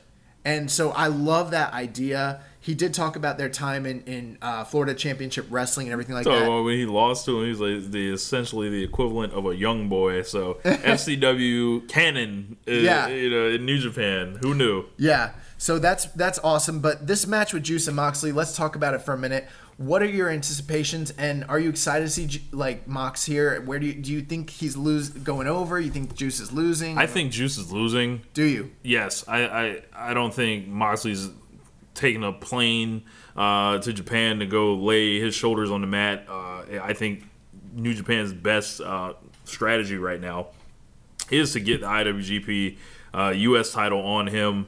Maybe for the summer, there's no reason really for that belt to be around during the G1. I mean, spoiler alert, maybe Moxley's in the G1 as well. Yeah.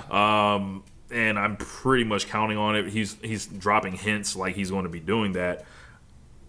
I think you bring the guy into the company for his first appearance strong. We did get a question from Reddit user IL Monaco 1900. He says, do you think Moxley will enter the G1? I think he will.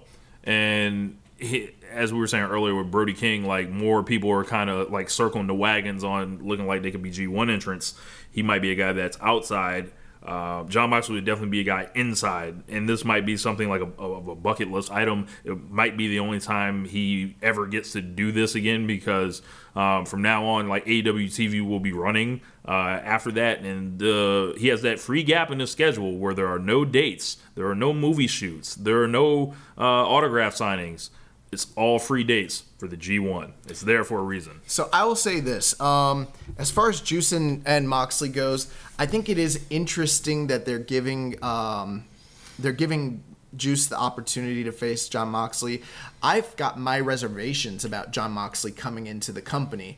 Not that he's not a great wrestler, not that he can't go, but I've never seen him wrestle the Japanese style. I think it makes a lot of sense that they're putting him in there with a guy like Juice, who has wrestled on the U.S. Indies, who has wrestled in WWE, who's probably a little bit more accustomed to the style of wrestling that Mox might bring in. Mox did say that when he comes in, he's going to be a different guy, but he did allude to a brawling style, which might mean he comes in similar to how Sami Callihan was in New Japan when he was here, or even Chris Jericho.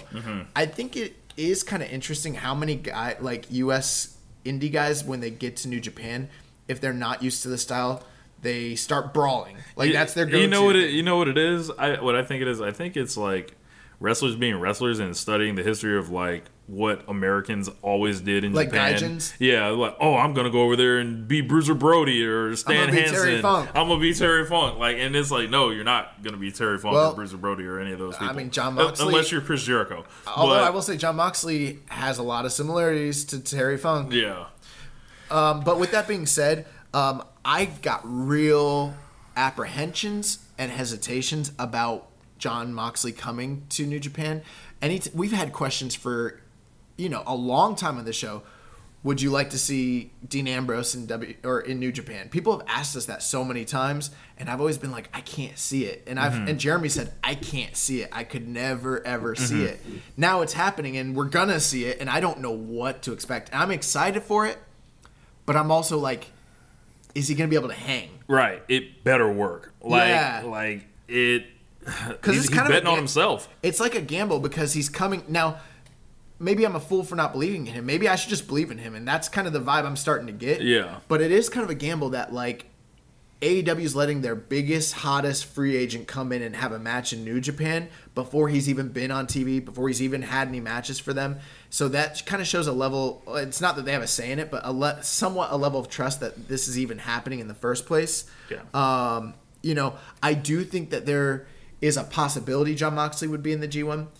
When this first was discussed in our group thread, people were like, he won't do it. And I was like, John is the kind of guy who, A, wants to do it, and B, is crazy enough to do it. And if he's not going to, like you said, if he's not going to do it now, when? This is his time. Yeah. This is his time to be that foreigner from another company. This is very akin to a lot of those WCW guys doing G1s back in the like mid-90s. Rick Rude or something. Like Rick Rude or Scott Norton or Flair or any number of these guys. That's what Jon Moxley is here, and I'm all for it. You know, every year we get these G1s, and they're always amazing, but it's been a long time since we had an outsider come in and be in one of these tournaments. And, you know, I think the last time that someone notable was here was like Marufuji, you know, and it's been a while. I mean, we had Dookie, you know. Well, that's Super Juniors. We're talking about G1, sir.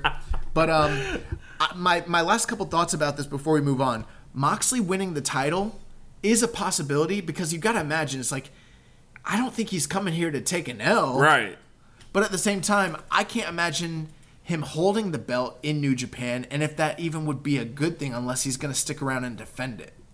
So it's like if he wins it, then I think he's definitely going to be in the G1 because you got to have the champion in the G1. You don't want him doing a Chris Jericho or a Cody and just... People will get upset. People will get mad if he just murks with the title. And the thing is, I think I would be too because we've kind of given allowance to New Japan for letting these foreign stars from WWE come in and do this. But if they just do it again, now we're setting a bad precedent. Now we've got a bad habit.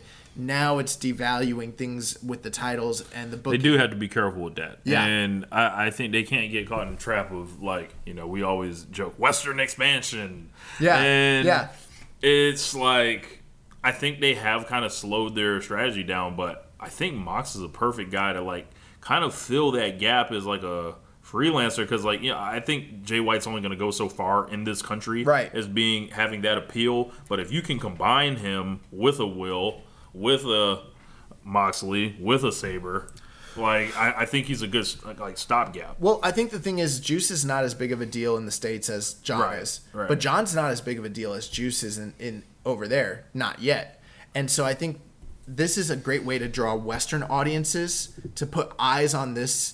The other thing, too, is that it elevates Juice because even if John's not a big deal over there, you got to imagine that the fans over there are hearing the buzz. They know about AEW. They've seen the videos. They've seen the videos. They know what's going on. Plus, they did an incredible job with the vignettes that built to this match that we talked about. So the hype is here and the hype is real. I'm going to also predict that Jon Moxley wins this. I don't know how good the match is going to be. I'm hoping if it's over 3.5, then it's probably going to be a success.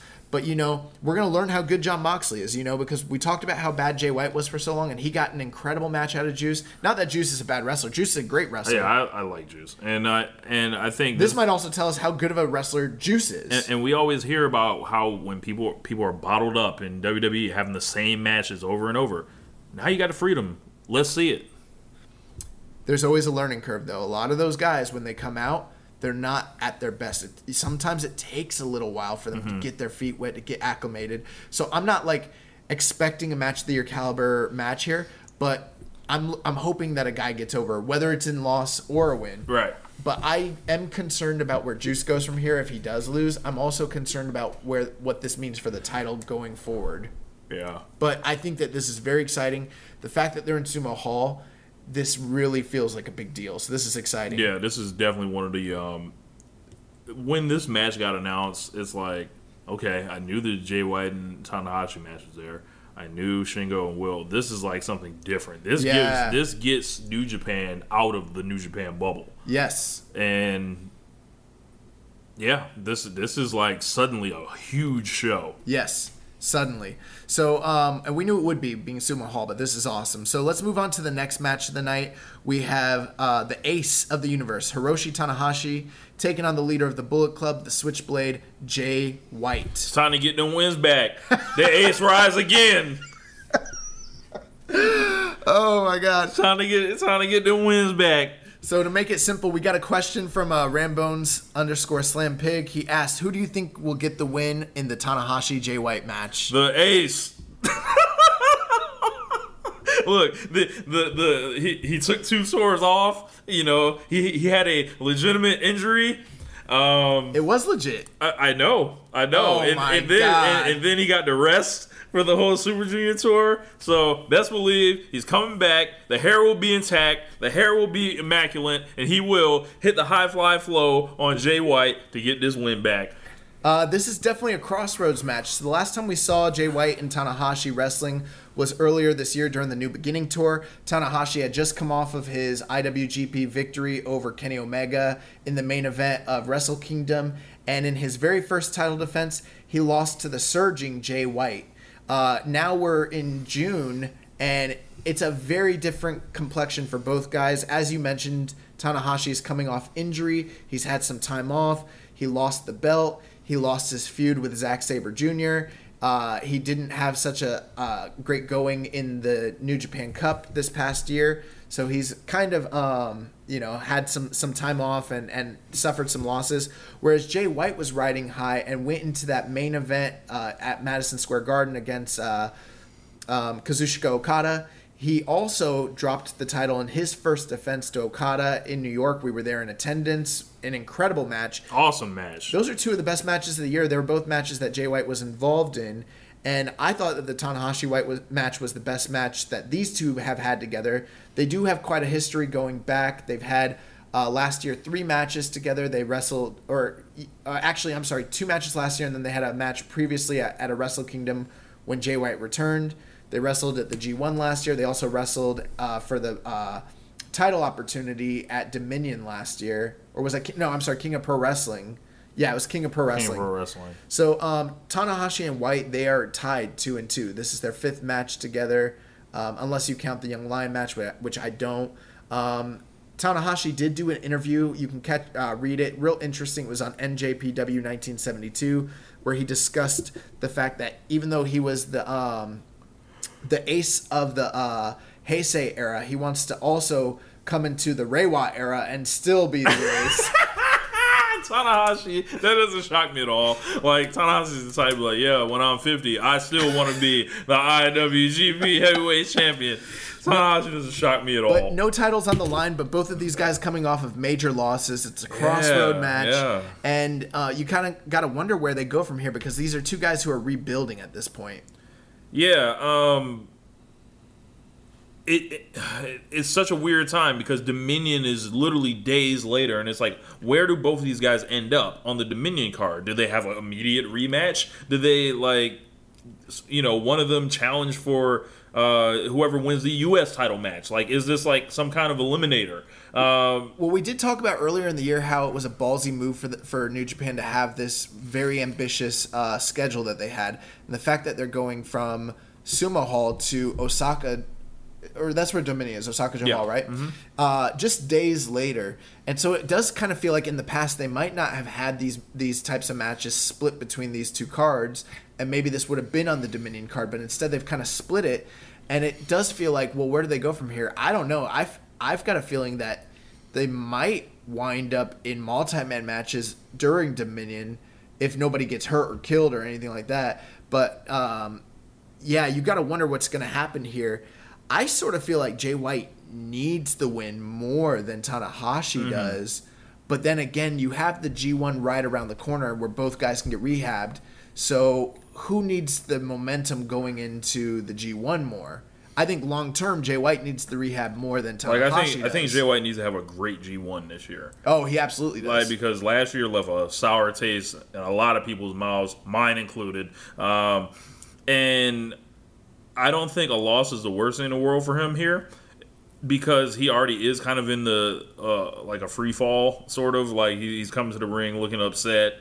He doesn't have the belt with him the last time we've seen him, at least. Yeah. And Tanahashi did take a big loss recently. Yeah, you're right. This is a crossovers match. It could go either way. I got to tell you, I think Jay White's going to win here. And the reason that I think Jay White's going to win here is because Tanahashi had his redemption story last year after what we thought might be the end of Tanahashi after all those injuries with Suzuki and then, the Crossroads match with Okada, and we thought he was done. He suddenly surged during the G1. He came back, beat Kota Ibushi. He headlined against Omega, beat him, won that historic, regained the title. He kind of completed that arc. Not to say that Tanahashi's done. I don't think he's done, but I don't think he's going to ascend to that same level. And Jay White is definitely a guy on the rise. We saw him just defeat Goto on the previous tour in a great match. And I feel like Goto's kind of like that step below, who represents that, kind of like that Heisei sort of guy. The next guy is Tanahashi, a guy that he's got a lot of history with. I think Jay White needs to beat Tanahashi here. Whether it's clean, whether it's through nefarious means, I'm not sure. But he already has the one-up on Tanahashi by beating him earlier this year in a clean manner.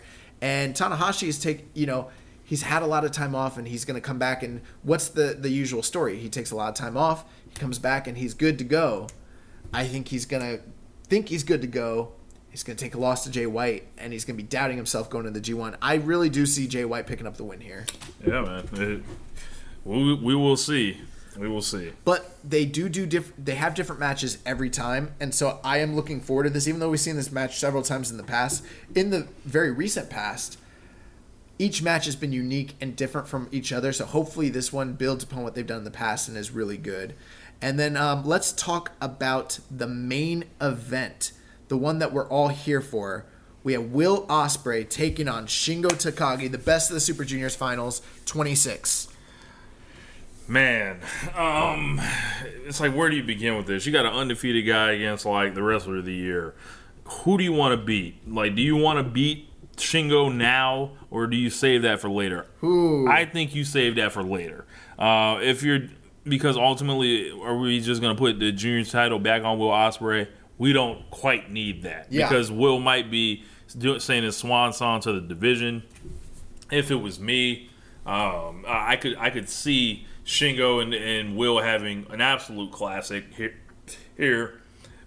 Shingo rolling on through Dominion, changing the face of the junior division from this high-flying, pretty boy wrestling essentially, and turning it to like, yo, there's a dude here, and he's not coming to deal with anyone's shit. Like, you are going to get destroyed by this man.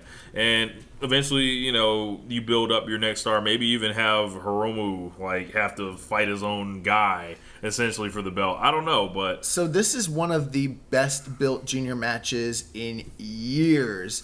Will Ospreay, we thought he sort of kind of graduated from the junior division. After taking that loss to Marty Scurll during the title eliminators last year to crown a new champion after Hiromu left the division, he stopped having juniors matches and he started wrestling in tags with Tanahashi. He kind of went into the Never division. He defeated Kota Ibushi. And then all throughout the first quarter of this year, he was defeating heavyweights. He was beating guys like... he beat Jeff Cobb. He beat Lance Archer. Who's the guy from Ring of Honor that we don't really love that he beat during the Ring of Honor tour? The guy who always goes like this. He has the boys with him. Dalton Castle. He beat Dalton Castle. He's beaten quite a few heavyweights through this run. Bad Luck Fale. You know what I mean? He took Okada to the limit. Like, he's been in the heavyweight division as part of the Taichi, all these guys. This is just a sign of great booking. It's like they've laid foreshadowing with that, like him handling heavyweight type guys, and then Shingo has just been undefeated. And then what's gonna give? And then you have Shingo, who's looked like nothing but a juggernaut, but all throughout his beginning run, he's had no singles matches. He had one singles match with Shota Umino, which was a great match. No singles runs. He's just looked like a juggernaut. He's been in the tag division, in the junior title. They were hiding him. They were hiding him. Then this tournament came about, and he has run roughshod, person after person after person after person. He went undefeated. Now we're at a point where Will has actually taken a couple juniors losses in this tournament, maybe under questionable means, but he's still taking losses, where Shingo's undefeated. And so you've got this guy who's been in the heavyweight division, who's been winning, who's looked like a better, bigger, more violent version of himself, versus a guy who's always just been a violent version of himself. And he was born this way. And it's the match that when people were like, well, what are they going to put in Sumo Hall? And it's like, this is the match you got to do. And we got it. Bro, I think they're going to draw an incredible crowd. This is like a fever pitch match. This is going to be the biggest Best of Super Junior final in 22 years. Yeah. In terms of what it's already determined that that's the case with what they've drawn. Yeah. It might wind up being the biggest Best of Super Junior final in history. We saw the face-off that they had at the end of the June 3rd show earlier this morning, and it was awesome to see them face-to-face for the first time. Ospreay did do an interview on NJPW 1972 that you guys can check out, where he discussed what winning this tournament would mean to him. He also talked about how he wants to put juniors on the map, and that he wants juniors to start headlining major shows like Dominion and Wrestle Kingdom and elevate that title. Sounds good. It sounds good. But ultimately, it really just comes down to who's going over. And my question to you is this. If Shingo wins and Ospreay loses, and we assume Ospreay's going to the G1, going to the heavyweights, does that devalue him and make it... Is it something where it's like, well, Ospreay lost, but it's believable because it's Shingo and he's fine and he can rehabilitate? I think that's the case. Or is it something where it's like Shingo wins and it's like Shingo needs to leave? Or do both of those... I think both of them eventually need to leave. Happen? Yeah, I think both of them eventually need to leave. I don't think either guy would be hurt by a loss because Shingo... Well, I don't know. Could Shingo be hurt by a loss to Ospreay here? With how much they built this up? But at the same time, he's got to lose at some point. Is this the time when you do it? I don't think you waste this here. Like, if you're going to beat Shingo, that has to be at a Dominion. That has to be So you think this is where they make him? This is where they make him. Like, they be like, look, man, y'all know we protect this dude in the tag teams. We protected him in the tournament so far, and all he's done is just whoop ass. Yeah. You gotta validate the ass whoopings here, and that's what you do with the trophy here. Do you think that there's... What are your expectations as far as the quality of this match? What do you think is going to happen? I think we're staring at like 4 3/4 or 5 stars. And they're going to, like, Shingo's going to do a Dragon Gate match, and Will Ospreay's going to be with him. Like, whatever you want to do, bro, it's on. I think there's a good likelihood, and this might be lofty, but they have the potential to do it. The talent that's in the ring, the build, the atmosphere, the layout. This could be the match of the year. It's on the table if they want it. If they want it, it's there for the taking. But I got to tell you, I agree with you. I think that they're going to go with Shingo Takagi. I think Shingo Takagi is going to win this. Now, another question to you, though. The winner of this is most likely going on to Dominion to face the IWGP Junior Champion, which is Dragon Lee. We just saw Shingo defeat Dragon Lee in the tournament. Right. That would obviously entitle him to a future title shot. But is it too fast since we just saw that match happen? Could we be looking at something where it's a red herring and maybe Will Ospreay is actually getting that spot at Dominion against Dragon Lee? That is a valid concern. And I think this is the sign of good booking because every situation creates a, well, what happens next? And then you're compelled by all of them. Yeah. Or you just don't know. And it's like, well, I guess we got to watch. And then how often have we seen it where it's like, well, the obvious answer here is Gato's putting this guy over, and then he does the opposite of it because that's the way he books.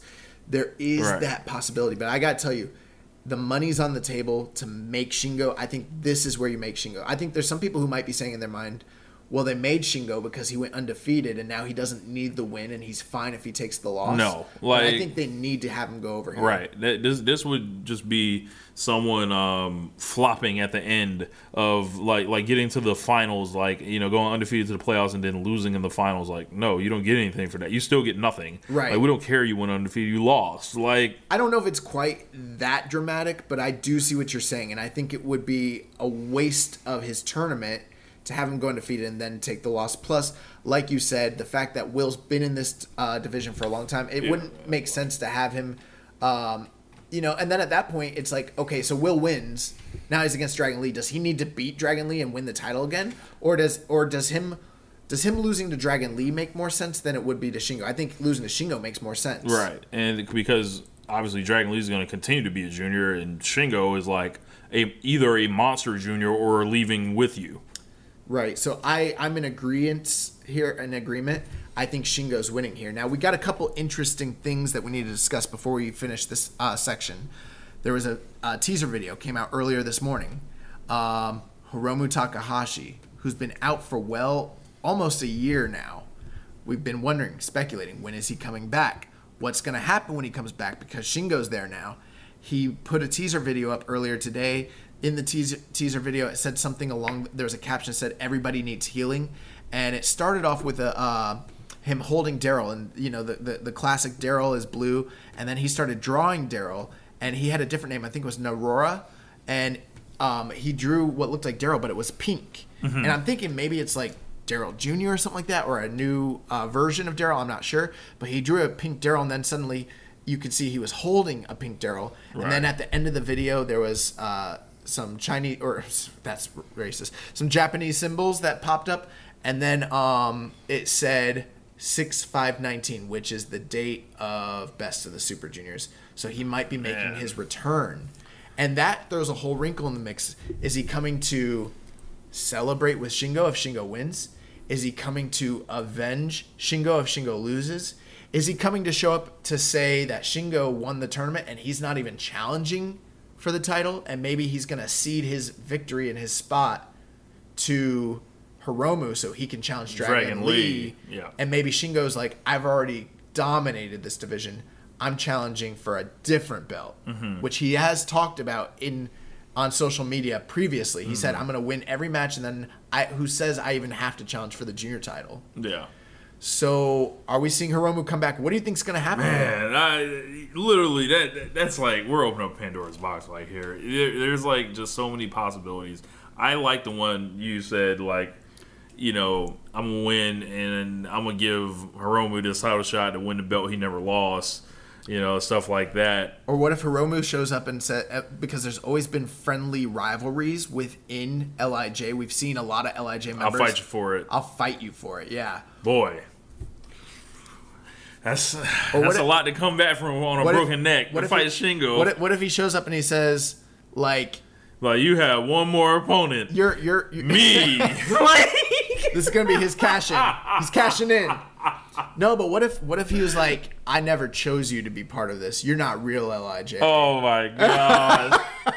You're not the real LIJ. We did get a question from Reddit user Senior Sombrero 3K. Says, if we assume Shingo is winning the tournament and most likely the title at Dominion, how long do you envision Shingo holding the title for, considering New Japan isn't renowned for long junior title reigns? And do you see him moving up to heavyweight after this?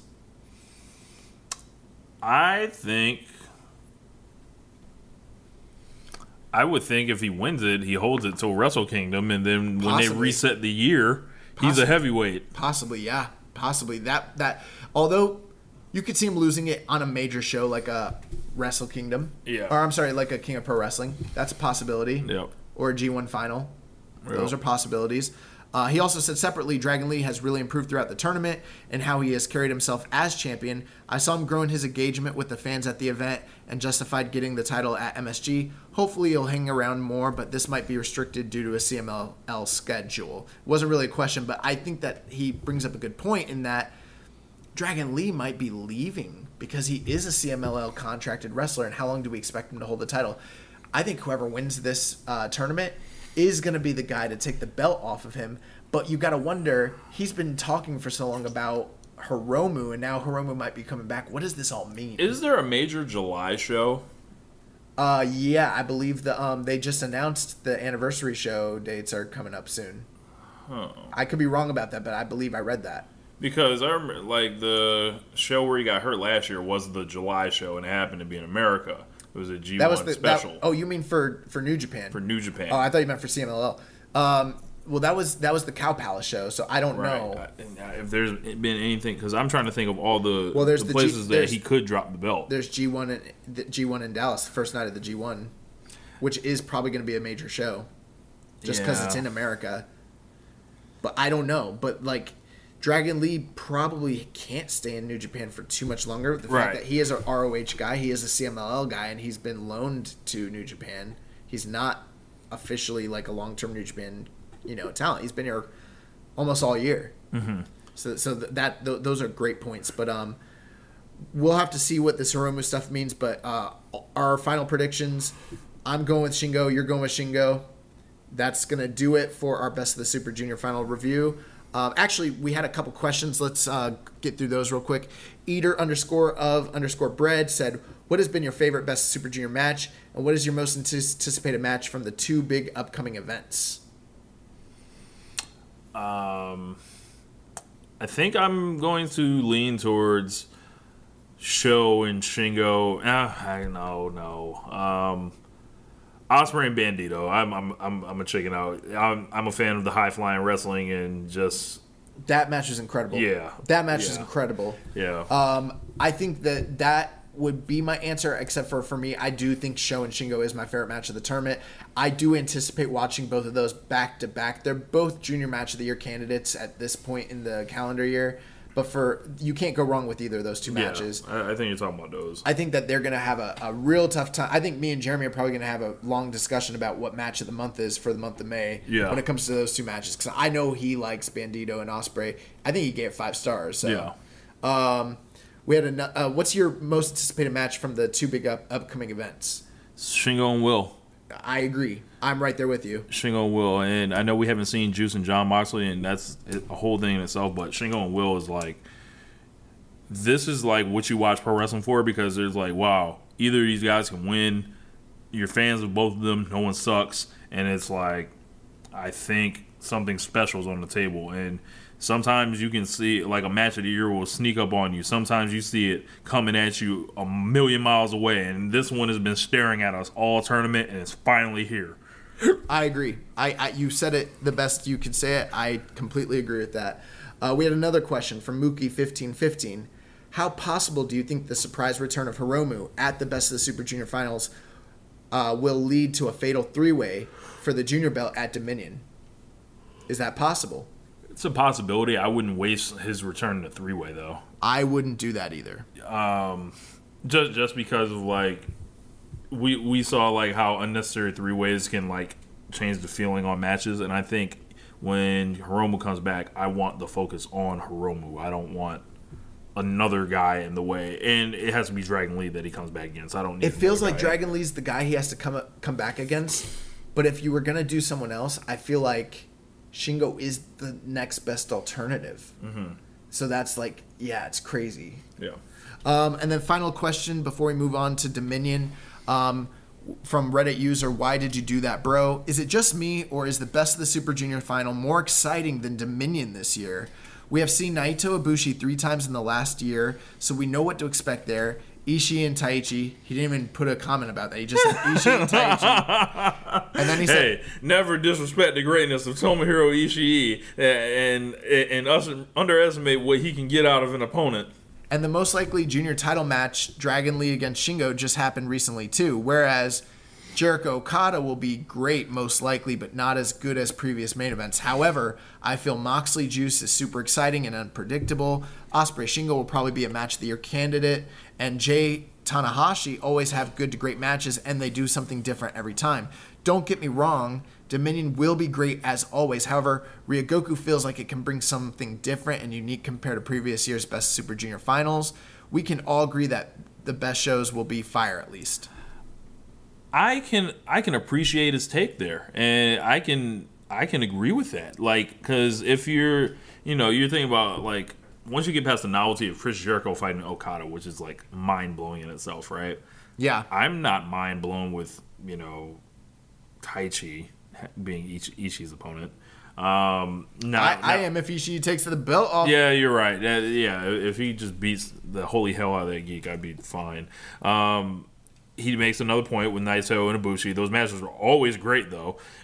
So never underestimate that. But I will see his point. Just when you're talking about excitement and buzz, like, all right, you got White and Tanahashi. That's a rematch from earlier this year that was well received.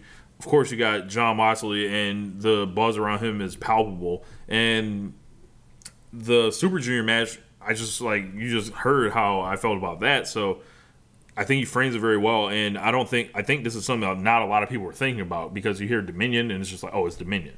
It's like, it's unfuckwittable. I think part of it is the fact that we don't have a full Dominion card announced yet. Right. And that's part of it, and there's been so much anticipation from the Best Super Juniors tournament leading into the finals. And I feel like maybe, hypothetically, we don't know yet, that maybe once this show is over and they announce the Dominion card, we're going to be blown away. Then people might be blown away. And we might not be, but then it might change the narrative. But I can see exactly what he's saying. And right now, I'm not putting my eyes past this finals. Once we get through this finals... This is really annoying, though, because it's June 3rd, right? And Dominion's on the 9th. Yeah. this is annoying. Like, it's weird because last year when we did this review, we were reviewing Best Super Juniors. We had a whole week before Dominion came up, and then we were able to like do a preview and a review. And now it's like we got 3 matches on the docket. Yeah. Gato, fix this shit. So let's talk about Dominion. We got 3 matches. We're gonna start off with the Never title match. Tomohiro Ishii, the Stone Pitbull, challenging the Lord Taichi. So, Tomohiro Ishii is main eventing the Tokyo Dome this year, right?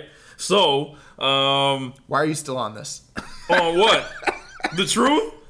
What needs to happen? Oh my god. The Tomohiro Ishii defense squad speaking up here. So, in order for Tomohiro Ishii to get to the Wrestle Kingdom main event, he needs to start winning. And I don't care what belt it is. He's going to clean up with all the belts. He's going to unify the Never belt with the IWGP title in the second night of the Tokyo Dome. So he's going to whoop Taichi. Oh He's going to break the mic stand over his back. He's going to leave with Mio Abe. He is going to look into the crowd and say, I am the man. I am the Stone Pitbull, Tomohiro Ishii, the best body wrestler in the business today. I don't care who you give me. You cannot stop me from getting 4 stars at least. Well, sir, some of the things you said for sure won't happen, and I'll tell you why here in just a moment, but that's kind of hilarious. The funny thing is that you're on this kick about Ishii headlining Wrestle Kingdom, and I'm on this kick about Ishii having this junior run, which he needs to do. I liked one thing that happened during the match between Shingo and Ishimori, where it was so evident the size differential between the two of them. And Kevin Kelly kind of covered up here. He said at the beginning of this tournament, they weighed everybody, and they had to be under the 100-kilogram limit. Once they qualified for the tournament, all bets are off. And he basically said, like, they're allowed to put the weight back on, like in a UFC or a boxing fight. That's hilarious. But it's like, wait, they can do it for the whole tournament? Like, that's crazy sounding. But when he said that, I thought to myself, do you think Ishii could get under 100 kilograms for this tournament? I feel like he could. That's why I love the Shingo run, because the Shingo run is exactly how I would have booked the Ishii run if he was ever in the junior division again, which he needs to be. But one reason what you said that Miho Abe would be leaving with Ishii, that will actually not be happening because she was unfortunately injured recently, and she will not be at Dominion alongside Taichi, so that will not be happening. Damn. Yes.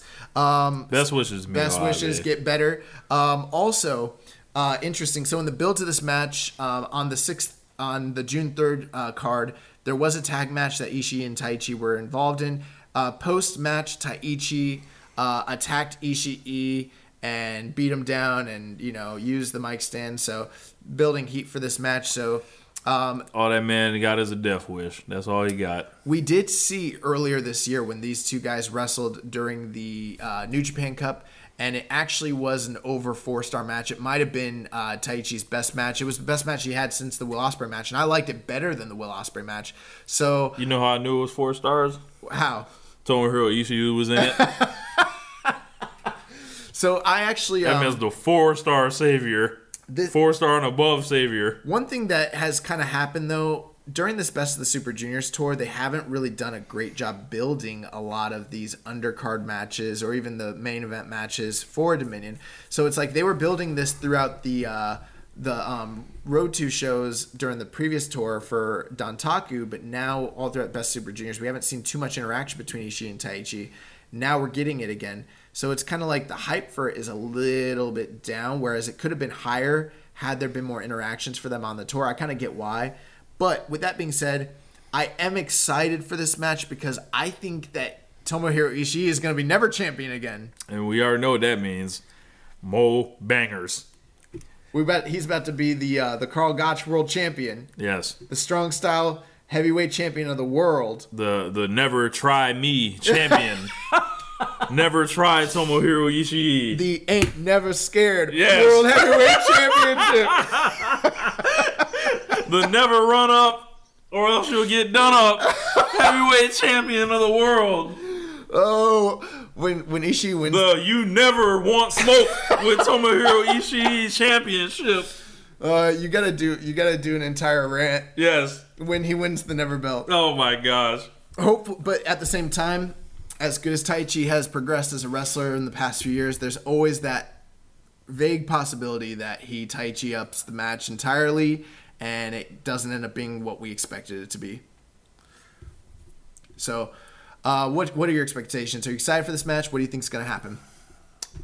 I think we're going to see a new champion, and I don't think Taichi is going to suck at Dominion. No. So hopefully. I think we have seen a more vicious offense from Taichi. He's been using a lot of quad kicks and quad finishers. And he's talked a lot of shit to this guy. Like he walked up on there was that time where Ishii was sitting backstage, and then Taichi walked up, and then Ishii was kind of looking at him in disbelief, like, "Why are you trying to try me right now?" And fine, I'll take your belt. There is the possibility that he will try to use Suzuki-gun shenanigans and retain the belt here.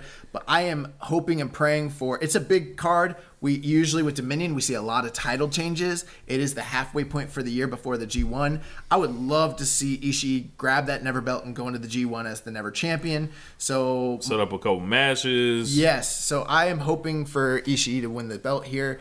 I'm expecting this to be a pretty hard, like a surprisingly hard-hitting match and be another feather in the cap for both guys. Yep. So we will move on. So in the semi-main event of the night, we have Kota Ibushi, the Golden Star, taking on ungovernable Tetsuya Naito.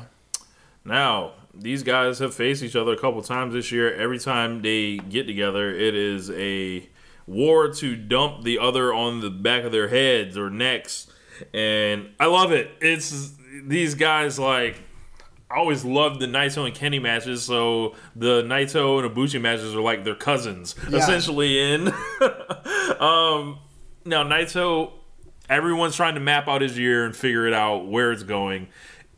People were perplexed when it was like, oh my god, he's challenging for the IC title again now. Yeah. Well, that seems to be a narrative that's been continuing for the past couple of years. We keep wondering about this. Yeah, it's like, just embrace it, Naito fans. Embrace the white title. God. Embrace, that. And, it'll be okay, man. I promise. Don't slit your wrists. Well, we do know that Naito talked earlier this year about his quest to be both the black champion and the white champion. He's black and white, like Michael Jackson. San Antonio Spurs jerseys. Yes. Piano keys. Yes. But that's his quest. Panda bears. We know the story with him where he wanted to, basically rectify all the past, issues and ills that came along with the IC belt. And then when he won that belt, he beat Chris Jericho for it. It was kind of like the white belt came back to him, basically, and he talked about that. But then when he dropped the belt to Kota Ibushi earlier this year at Madison Square Garden, we kind of thought like they were moving him out of that and kind of preparing him for a potential G1 where, a lot of people think Naito's going to win the G1. So it is interesting here. We've seen these guys have 3 matches in the recent past. They wrestled last year during the G1. Kota Ibushi won that match. They wrestled again at the New Japan Cup. Kota Ibushi won that match. Then they wrestled at Madison Square Garden with the title on the line, and Kota Ibushi won that match. Each one of these matches were rated above 4.5 stars by most people. I preferred myself the match that they had during the New Japan Cup. That was our match of the month. It was actually my match of the tournament, but they just keep delivering. So from an in-ring standpoint, I'm excited to see this again. But from a story standpoint, I don't know what this means. Yeah, I think this is like one example where Gato might not be as sharp as we think he is at times, and it's like, they're booking for the sake of the card and needing to fill a building rather than in service of the story. Or even the fact that it's like you have main level guys, many of the main level guys are tied up. Mm-hmm. What do we do with these 2 main level guys? Because we want to treat them like a big deal. Do you give them like a Taichi? No, you don't do that. You know what this feels like? This feels like oddly like the Tanahashi and Naito feud, like where these 2 main guys are like off on their own island doing their thing the whole year. Yeah. While Okada's being the champion, Jay White, all those guys are on that side. I could see that. Yeah. I could definitely see that. But I will give some credit to Gato, and I'm going to assume he knows what he's doing here. Right. Obviously there is that contingency of fans who are, staunch Naito supporters, and they want to see him get his moment in the sun and, hold the IWGP title and be the top guy, even if it's for a brief period or for a prolonged period, whatever it may be. But at the same time, Ibushi just signed a lifetime contract at the beginning of the year with this company, and they've been pushing him. Excuse me. So you got to wonder, where are we going from here? Are we about to see Tetsuya Naito take a fourth consecutive loss to Ibushi? There's no way. And at the same time, is that a loss? Because it's like, what's the bigger loss? Him losing to Ibushi again. Right. And being free of the title, or beating Ibushi and being saddled with the belt. He's like in a no-win situation. Yes, it's like, it's what do you want, man? It's like you're going to have to walk through the fire to get to it. And walking through the fire would be him losing again, I feel like. And putting that belt on him is a Band-Aid, essentially. And so many people want Naito to get his just due and his day in the sun, but like, I don't know what New Japan's goals are right now, because it feels like they have so many guys that they're ready to start giving the top spots to. Like, right. Like Will Ospreay's coming. Like Jay White's coming. Like Shingo's coming. Ibushi's coming. So it's like, I don't know, Naito. It's almost like a now or never situation. And it's like, if they didn't crown Naito, I don't know if it's like the worst thing possible. I think it is, because I think there's so much money on the table. Mm-hmm. That's my opinion. I think that the only way that whole decision not to have him go over Okada, which we know from a business standpoint was a huge success, it made a lot of sense, but from a story standpoint, you have to eventually pay it. You got to pay it off. Mm-hmm. And so they got to pay it off at some point. Now, I know that this isn't completely contingent on this one decision. They got a lot of time between now and, say, Wrestle Kingdom to do whatever they got to do to get them to where they need them to be. But at the same time, it's like, it does feel like a fourth loss to Ibushi really cools them off. At the same time, that might set up a future big match for them down the road. Like, after this, you got to imagine that they're going to be done with each other for a while. I got to imagine they're not going to be in the same G1 block. If they are, that's probably a big mistake, because we don't need 4 matches from these guys. Right. At least not in this company. The way that this company books, that would be a mistake. In my opinion, I got to tell you, I think Naito's got to win here. I wouldn't be opposed to it, because, out of these two, I like Ibushi more, and maybe just frees Kota Ibushi up for something. It might free... Yeah. I mean, well, let's talk about Kota Ibushi for a moment. So we talked about the Double or Nothing pay-per-view that just happened, and there was some press that was out there about Kenny Omega during the press conference, and he was asked about Kota Ibushi, which, by the way, I don't know if we covered this on the show in previous weeks, but quietly, Kenny Omega's profile was removed off the NJPW 1972 website, which, happened just around the time that Double or Nothing took place. But during the press conference, Kenny Omega was asked about Kota Ibushi, and he gave a response which has gotten a lot of attention online because of the emotional nature of it. And you kind of saw this video. Yeah, so like it was like a Japanese fan that asked Kenny essentially like about Kota Ibushi being AEW, and he kind of alluded to him not asking Ibushi to come to AEW because he know if he asked him, he would come. And it was always Ibushi's dream to win the IWGP title and be the man in Japan. And Kenny didn't want to take that from him. It was kind of odd how he phrased it. And he started like kind of tearing up and all that. And I think he's working a storyline. Yeah, that might be a storyline. And eventually this leads to Kenny come back to New Japan to fight him at some point. My thinking is that that is on the table, a potential match between them at Wrestle Kingdom this coming year. Because they have 2 nights. They've got 2 nights that could easily happen. We know that Kenny Omega has it in his contract where he can work with New Japan, and if we've seen anything from Moxley and Jericho, this is a very real possibility. Another thing, though, to keep in mind, one reason why I kind of question the validity of what he's saying, I'm not saying Kenny's a liar, but I do remember when Kenny first joined AEW and he did that podcast on Wrestling Observer. And during that Wrestling Observer, he made it sound like Ibushi was coming. He said Ibushi was coming, and he made it sound like he didn't say it outright, but he made it sound like they had discussed it, like he had asked him to come. Now he's saying he never did. It almost sounds like when you're in a breakup, and it didn't go the way you wanted to go, so you spin the You start rationalizing. You start spinning the story like he would have come if I'd asked him, but I knew that was his dream, so I didn't. So then now you sound, you know what I'm saying? Yeah. Like it would have worked out had I wanted to, but I put him ahead of myself. Right. But maybe it didn't really happen that way. Maybe not. I don't know. That's what it kind of sounds like. Can't trust these wrestlers. But we do know that they're pushing Ibushi. He did sign the quote-unquote lifetime contract with New Japan, whatever that means. Yeah. But I got to tell you, this Ibushi-Naito feud, from an in-ring standpoint, right now it's probably the feud of the year in New Japan as far as match quality goes, and we're getting a third. It's going to be stellar. It might even be the match of the show because it's hard for anybody to live up to the kind of match quality that these two guys put on night in and night out. And I think Naito's winning. Yeah, it could happen. Who do you think's winning? Man, it's tough. Because you're skirting. Oh, man, because, like, it's like damned if you do and damned if you don't with Naito, so give him the belt back. Why not? Like, they've been beating this guy like a drum. Do you think it makes sense for them to have Ibushi win again, and then it sets up sort of one of the famous New Japan narratives of the guy who can't overcome another guy? We've seen it many times in the past. You know? Give me an example of that. Will Ospreay can't beat Marty Scurll. Mm-hmm. That's like an example. Well, he's beat Ibushi before, so yeah, but it's a long time ago. Yeah. So we got to forget that. So ever we kind of happened, forgotten so.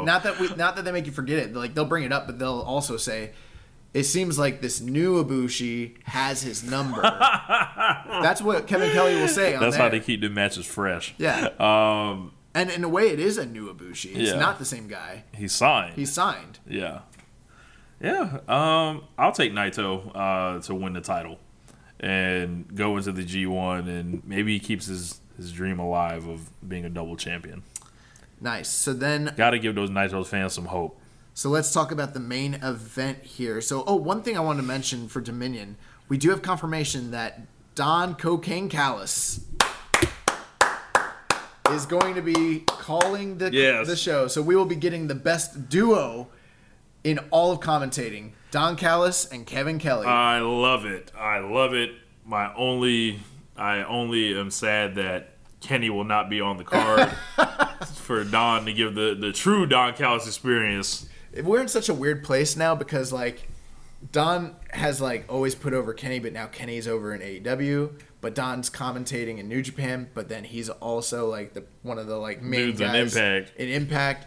And these guys are all kind of competing with each other. It's such a weird time in pro wrestling. And, like, Impact's not working with AEW, and they're not working with New Japan, and vice versa. None of these three companies are working together. But something's fishy going on. But Don Callis did get a pinfall victory over Kenny Omega. Hey man, I don't recognize none of that, bro. Kenny's.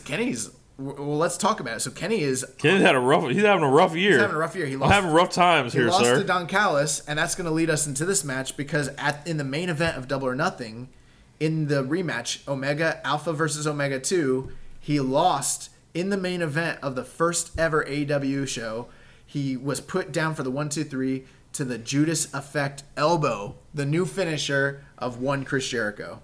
All I know is Okada better watch out because, like, Jericho's doing this move they don't even teach in martial arts anymore, Josh. This move should be outlawed. It should be banned. I don't know if Omega's been concussion tested. We haven't heard from him since. I'm worried. We know he got his nose broken. We know that. Yes. I was actually at the gym the other day. I was working my strikes on the heavy bag, and I decided to throw a couple Judas Effect elbows. I don't know if it was as effective as Jericho's. I don't know if I've mastered it. Yeah, I don't know if you had to master the learning curve as quickly as Jericho did. I think I've mastered my chops, though. I've been hitting the heavy bag with my chops. You gotta always do the chops. And always practice your chops. I do all of them. Mongolian chop. I do the straight judo chop. I do knife edge chop. All of it. Yeah, man. Overhand chop. I've been working my chops in the gym. Yeah, man. You gotta. People have been looking at me. I think it's with admiration. I'm not sure. I'm telling you, man. Like, it's something about seeing somebody turn sideways in front of the heavy bag, cock their fist or their hand all the way across their body the wrong way, and then just throw it, essentially turn it over and slap it as hard as you can. That's kind of an uncommon motion. People are normally in like a fighting stance with the dukes up. I was in a fighting stance. I've been channeling my inner Walter, my inner Ronnie Garvin, my inner Suzuki. Yeah. But so Jericho. Now you know what? I can't even quite remember when was it announced that Jericho was going to be facing Okada? When did that happen? Was that at the end of Dontaku? Yeah, it was at the end of Dontaku after he beat Sonata. They played the video, and Jericho's painting up and everything. They played one video. We haven't seen Okada since that time. We haven't seen Jericho since that time, except in the universe of AEW. The Jericho that showed up at Double or Nothing, I thought maybe it might end up being New Japan Chris Jericho. It wasn't. We got a different Chris Jericho than the kind of Chris Jericho that's coming here. And there's a lot of speculation about the outcome of the match with him and Kenny and the politics and the fact that he had this just days later, just, a little over a week later, this upcoming IWGP title match with Okada and how that would play in. And he did end up, for whatever reason, picking up the win over Kenny Omega. Clean 1, 2, 3. Now he's coming in with all this momentum, but we haven't seen him or Okada.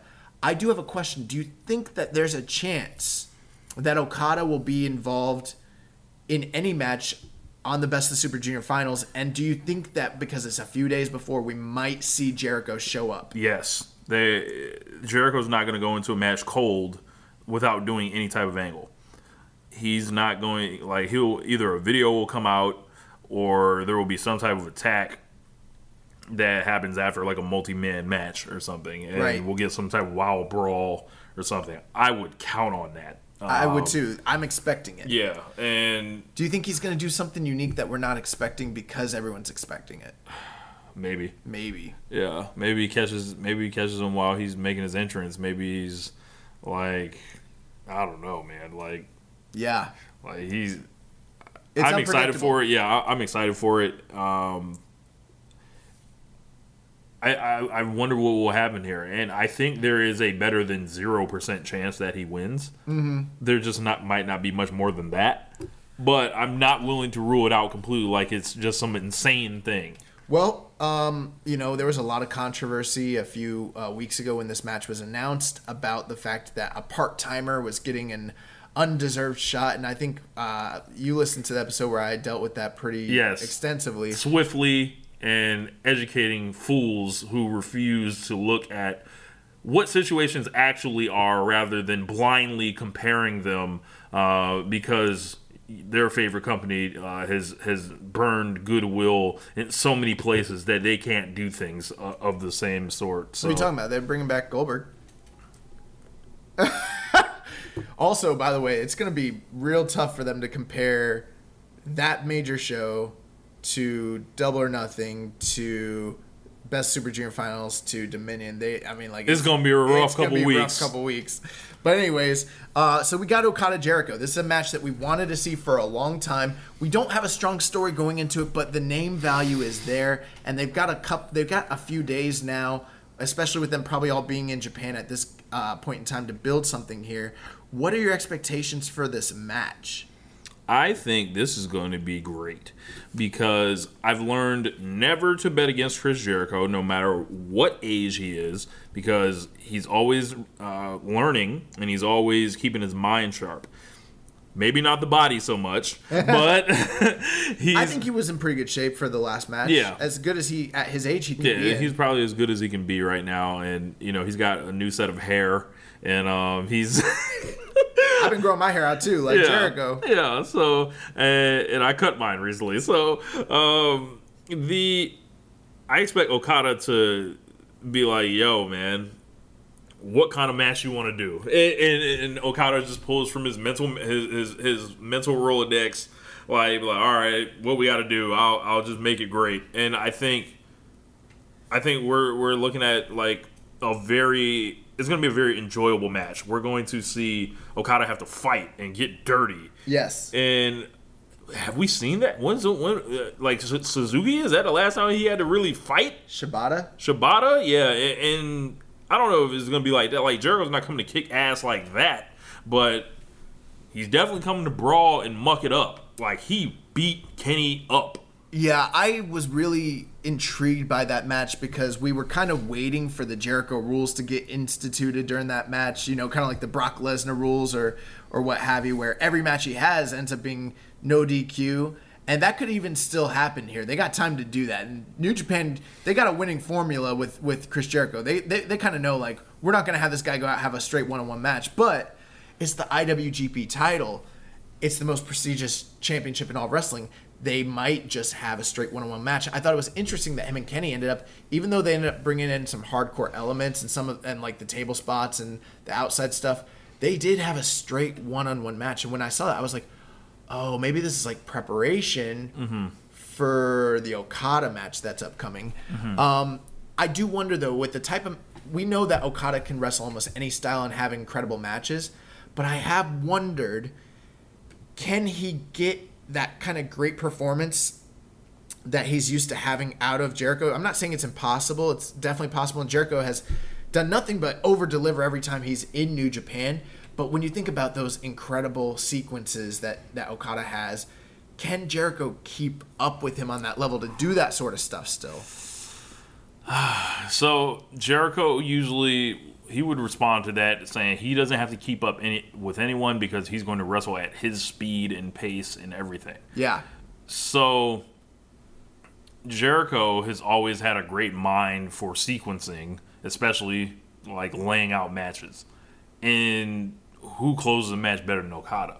So I'm really not worried. I think this is going to be incredible, especially in the last 5 minutes.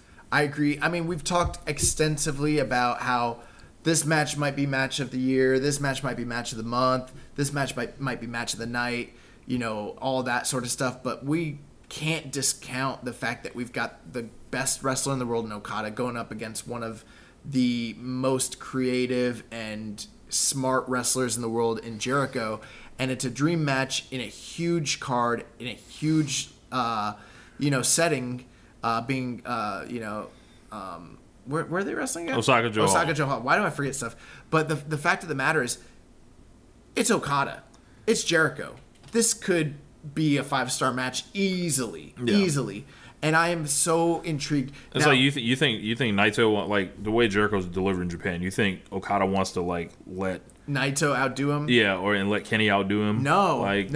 Now I got to tell you, and I'm calling it right now. This is something that might happen. My only concern is like, what would it mean for the match? Okada gets wrist control. He goes for the Rainmaker. Judas effect. He spins him out, and as he's about to hit the Rainmaker, Jericho turns it into a Judas effect, lands that elbow right on the jaw of Okada. I think the arena and everyone watching it will go silent if that happens because they saw what it did to Kenny. The only thing that can happen is either Okada has to fall out of the ring. Yep. Okada's got to be within like reach of the ropes. Or Jericho's got to collapse too. Has to collapse and be unable to pin him because from the way that they established that move with Kenny, there's no way anyone, no matter who it is kicking out of that move right now. Even if it's Okada, there's no way he hits it clean and doesn't pin Okada. There's that little caveat, like if he hits it, he might win. Right. And that's why I'm putting it at a better than 0% chance of Chris Jericho being the IWGP champion. I don't think Jericho will win. I don't think he should win. There could be an argument to be made that maybe he's right now technically the lineal AEW World Heavyweight Champion, and maybe this is champion versus champion. The lineal championships. But I love nothing more than those. But I think this match is going to be fantastic, and I think what we're going to see at the end of it, after several Rainmakers, we're going to see a third or a fourth Rainmaker, and Jericho will be pinned 1, 2, 3. Okada retains. Where we go from there, it's to the G1. What, if anything, if there's any surprises or anything post-match, I don't know. But I'm so excited for this match, and yes, it's going to be great. Yeah, no doubt. So that is going to do it. Any final thoughts on Dominion? I think this is going to be a show like last year we probably saw like Dominion being the greatest card ever in the history of the world. One of them, yeah. And I don't think this is going to be that, but it doesn't have to be. It doesn't always have to be the greatest thing you saw, but I think you got a unique match in Okada and Jericho. We know what to expect. with Naito and Ibushi. Ishii can get belted up again. Then we still got the rest of the card for Gato to fill in, which, we still got to find homes for, Tanahashi, Jay White, Ospreay, Shingo, and Hiromu maybe. So maybe this is the return of Hiromu Takahashi. So I expect Dominion to be a great show as normal. Absolutely.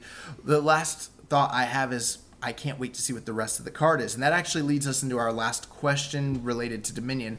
Muzza_44 asked, what other matches could we expect at Dominion? Got any mind?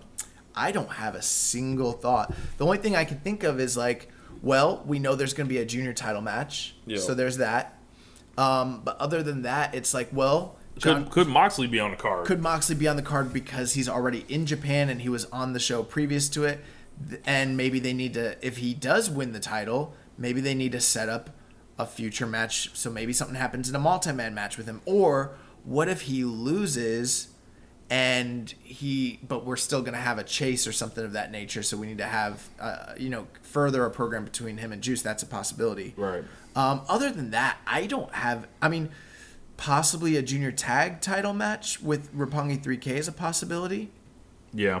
But I can't think of any major because all the main they gotta figure out something. Maybe Evil and Sonata do something. Zack Sabre, we don't really know what he's doing. We don't know what Suzuki's doing. So there are a couple of big stars out there that we don't know. But yeah, I can't think of any other matches that we could see at Dominion off the top of my head. But I am excited for the rest of the card. Hopefully, we see something that. You also got to wonder what the rest of LIJ guys doing. What's Sonata doing? What's Evil doing? We don't know. Yeah. We got a couple random questions that we're going to ask, just three of them just before we go to the news and close out the show. So Rambones_SlamPig asked, do you think that El Phantasmo and Robbie Eagles are going to become challengers for the junior tag titles? I would count on that. I think that's a great idea, and I think it's something they should do, especially given the dearth of competition that they've had in that division, and plus the planting of the seeds of kind of a little bit of issues between those two guys. And also we don't probably need either of them in a title picture desperately right now, so the junior tag division is a nice place to stash them in the meantime. Gotcha. And actually I thought it was 3 questions, but it's just 2. We got one last question from Zach Saba. Time. I'm going to steer away from the Best of the Super Juniors for a hot second here. Been watching some old stuff. Has Josh, and I'll include you in this, and Rich, have you watched The Great Muta versus Antonio Inoki? If not, I recommend it. It was a very fun from the entrance to the end. It's on NJPW World. I have not. I have. So this match was part of Antonio Inoki's retirement tour. I forget what he called that tour. But, it was the tour that he went on from, 1990 to 1998. The Slap World Tour? Yeah, where he just literally, I think in that whole time, the only guy that beat him was, Tenryu. That's hilarious. I'm going to beat everybody's ass and then retire. And actually, I think Tenryu beat him before he went on the official retirement. Yeah. But this match was real interesting. It is a fun watch. If you're looking for something from that period of Inoki's career, I would actually... Over this match, I would recommend the match with Vader from 1996, January 4th in the Tokyo Dome, which you actually did see that match. You know what match I don't recommend? What? Antonio Inoki versus Sting. Oh, my God. Yeah, we also watched that match. Don't watch that match. Don't watch that. But, I watched this match with Muta. Spoiler alert, Inoki wins, which I think this match happened in, 93. There's no reason that Inoki should have been going over the Great Muta in maybe it was 95, I don't remember, but he shouldn't have been beating Great Muta. I mean, if it was Keiji Muto, then maybe he should have won. But this would be Triple H beating the Demon Finn Balor right now. Which they would probably do. Which they would do. Yeah. So there's some comparisons there, but it is a fun match, and it was a big time money draw, and it was a big deal when it happened. And yes, I've seen it, and if you haven't seen it, I do recommend it. Check it out. You should definitely go out of your way to watch it. Yeah, man. So we're going to close with the news here. So since I'm doing the news, we got some good coverage here. And actually, that's not a shot at Jeremy. I just been slacking. Jeremy's been doing all the right stuff, and I've been sucking. So in news outside of New Japan, coming up on August 9th in Toronto, we have the announced Summer Super Card, which will be a card featuring NWA, CMLL, Ring of Honor, Rev Pro, and New Japan Pro Wrestling talent. The first 2 announced matches. One, Nick Aldis will be defending the NWA World Heavyweight Championship on this card, as well as there's going to be a CMLL Trios match with CMLL Trios rules featuring talent from all 5 companies. Oh, man. Yeah, so that's going to be something cool and fun. Also, in news related to CMLL, they have announced that they will start having pay-per-view style super cards once a month. So like every 4 weeks. They had their first one this past Friday. It was called El Juicio Final. They actually had 2 hair versus hair matches and a career versus career match. And from what I hear, the card was really good. So if you haven't seen it, we all need to watch more CMLL. Yeah. It just falls to the wayside sometimes. Go out of your way, check that out. But seeing as how I have like all this free time on Monday and Tuesday nights, maybe I'll make that CMLL night. Rev Pro has announced a card on June 29th called Ungovernable. This card is actually going to feature LIJ. Obviously, it's called Ungovernable. But also, Katsuyori Shibata will be making a special appearance. So if you're in the UK, you might want to check that out. Hear those piano keys, nice and soft. Yes. Setting the mood, lighting a candle, turn the lights off. Yeah. One thing we forgot to mention, and it feels terrible to say that we forgot to mention this, but we didn't mention this on the show, and I wanted to bring it up. So on May 11th, the news came out that Silver King passed away during a match in the ring. I wanted to make mention this because Silver King obviously was a legend of this sport and also had a very, very long and prosperous history with New Japan Pro Wrestling. Whether he was one of the Black Tiger 3.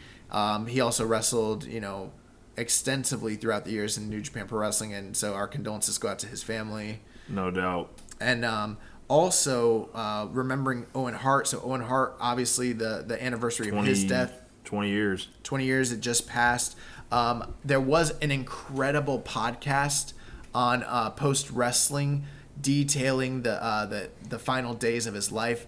It was the most unique podcast I've ever listened to. I'm a big fan of true crime podcasts and serialized podcasts, and this I believe it's John Pollock who did it. Is that right? Yeah. Yeah.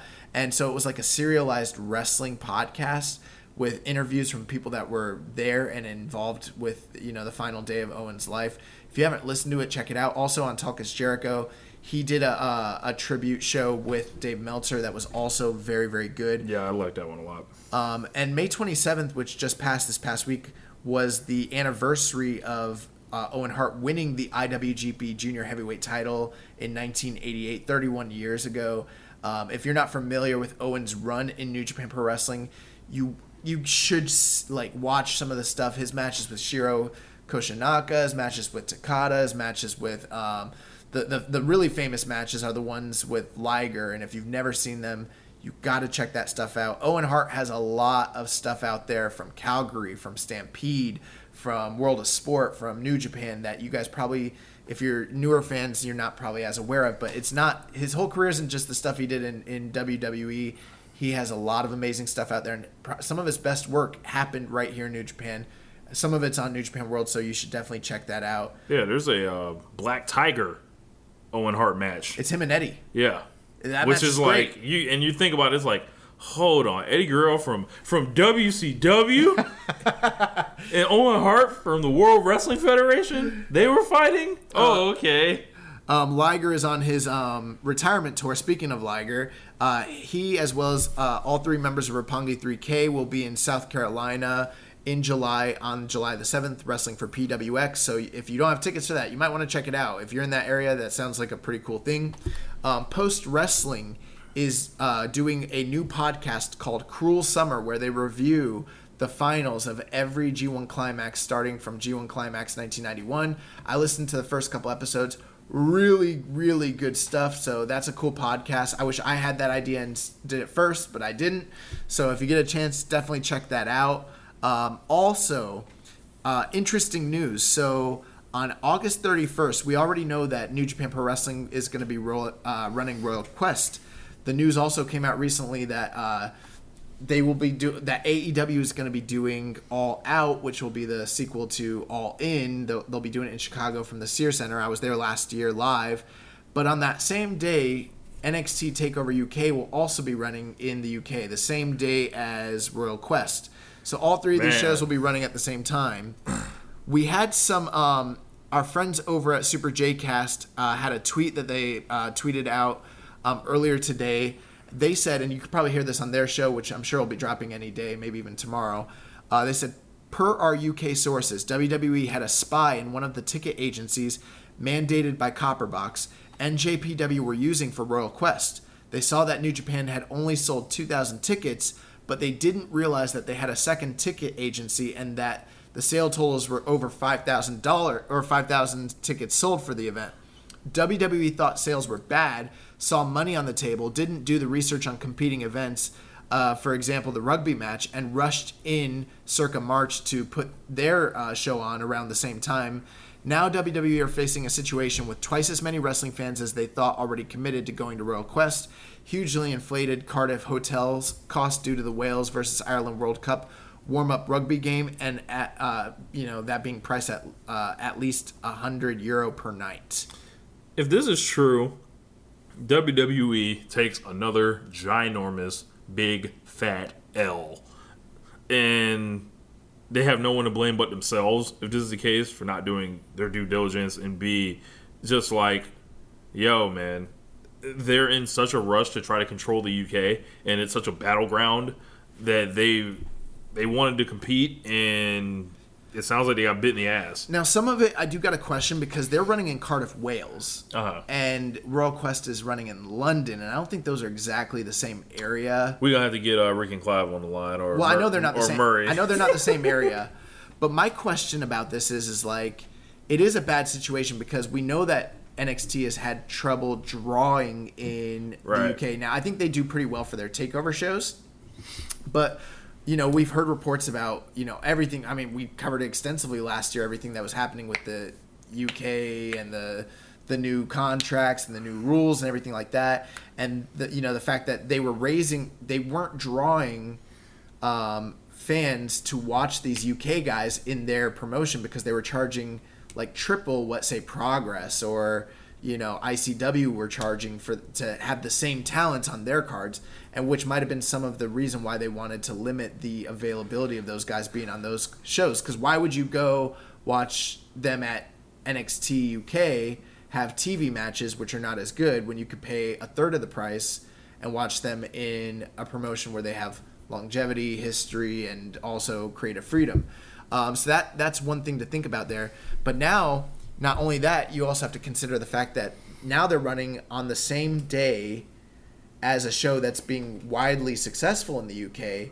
So they've limited the amount of interest and the amount of fans because even though the UK is a hot scene, it's all relative. There's only so many people over there that actually, wrestling, we saw what happened with ITV and with World of Sport. It didn't take off. And, even though a lot of these companies like Progress and RepPro are doing well, it's all relative. They're not having major league success the way that some other companies in, say, the US or Japan are. And WWE's trying to get a piece of that pie, but now they're kind of shooting themselves in the foot running on the same day as this show that's been announced and also had tickets sold for a long time. Yeah. As I mentioned, I think they're just in such a rush to try to make sure no one else is getting a piece of that market that they may have just picked the wrong day. As simple as it sounds. Yeah, and I did see that they that during the conference call that Triple H actually addressed the fact that they were running this show the same time as All Out and that it wasn't like a publicity. And actually, I kind of believe that because it is running earlier in the day, and it's not like it's going to draw away because it's two totally different markets. Yeah. But I did notice that nobody asked about Royal Quest, and he didn't address Royal Quest, which it seems very evident that this might have potentially been a ploy to run opposite and draw away from New Japan. Yeah. Where more people are focusing on the AEW side of the story, whereas I think it has more to do with New Japan than anything else. And they've been at odds with New Japan for a couple years. Especially now that it's this one market that they really want, that they've invested a lot of time, money, and effort into. And all of a sudden New Japan comes in and is widely successful. They probably don't want think that. about it. It's like Progress versus like Rev Pro. It's like they've each got like essentially a farm system laid down there. So that's one thing to keep your eyes out. And again, shout out to Super J-Cast. We also, while we were on the air, we got very, very sad news. The sudden passing of Atsushi Aoki. If you're not familiar with Atsushi Aoki, he is a longtime veteran from Noah as well as All Japan. He actually is he was their current head trainer in the dojo for All Japan. He passed away, I suppose, earlier today in a biking incident. So our condolences go out to his family and his fans and friends. Very, very terrible stuff, and it apparently just happened. Other news outside of outside of New Japan, we have Ring of Honor news. So there was word that came out earlier, I believe this week, that Jonathan Gresham is actually working in Ring of Honor with no contract. More ROH lunacy. They better do something before this man gets a con check. You know what I'm saying? Yeah. He could easily end up. Or he's working over here in New Japan. They might just keep him. So that's out there. Also, Best in the World is coming up later in the next month or so. Some matches that have been announced are that Matt Taven will be defending the ROH World Championship against Jeff Cobb. Shane Taylor will be defending the television title against Bandito. And there was an announced match of the Briscoe brothers taking on Roosh and Dragon Lee, which actually kind of sounds like a banger. There was also allusions to the idea that there might be another tag, because it's a 2-night event, that they might be building to a title match between the Briscoes and GOD. So it's not official, but it looks like that's the way that the TV's heading, basically. So we'll keep our eyes on that. But I wanted to talk about Ring of Honor because there was a fan controversy that came out earlier today. Rich, did you hear about this? I did hear about this. So what did you hear? So there was a fan went on Twitter and he alleged that he was basically heckling a couple of the female performers in Ring of Honor, Mandy Leon and Velvet Sky, and I guess at one point Mandy Leon spit on him or something. Apparently she spit on him, and apparently the report is that she facepalmed him as well. Right, which is grounds for fighting in pretty much any culture. Don't try that shit with us. Yeah. But Velvet Sky was essentially calling this guy a virgin and all this other stuff, and I've never liked that whole thing. I hear a lot of fans do this to other fans, say oh, such and such, you're a virgin, for liking professional wrestling and stuff like that. It's come on, man. Fuck out of here. Well, here's the thing. What it sounded like to me, aside from the spitting and the wrestlers getting physical with the audience, which should never happen under any circumstances, unless the audience member is a plant, did something wrong, or as a plant, or did something where they broke that wall or that barrier that came over the barrier, then it's free game. Yeah. But other than that, it sounded like this was a regular wrestling interaction. A wrestling fan heckling heels for being heels, bad guys being bad guys, and saying stuff to them. Now, there are sides to the story. I've heard speculations that this fan might have been more belligerent than he's alluding to. Yeah. He might have said more things that were more disrespectful than he's saying online. He said, Velvet Sky has sex with Bully Ray. He did. He admitted that. Yeah. But they're saying he might have said more things, have been more disruptive than this. And there were some reports that the reason that there was an incident is because he was going to be on television. They didn't want him to basically detract from the show, and that was an issue. We do see fans get removed from audiences all the time in WWE and things like that. You see it all the time where someone does something and all of a sudden the audience is all looking over to the other side and you don't know what's going on. So it's not like there's no precedent for that. However, the real problem with how this was handled, and before I move on, there are other fan reports saying that this guy was doing nothing of the sort and that his version of the account is exactly how it happened.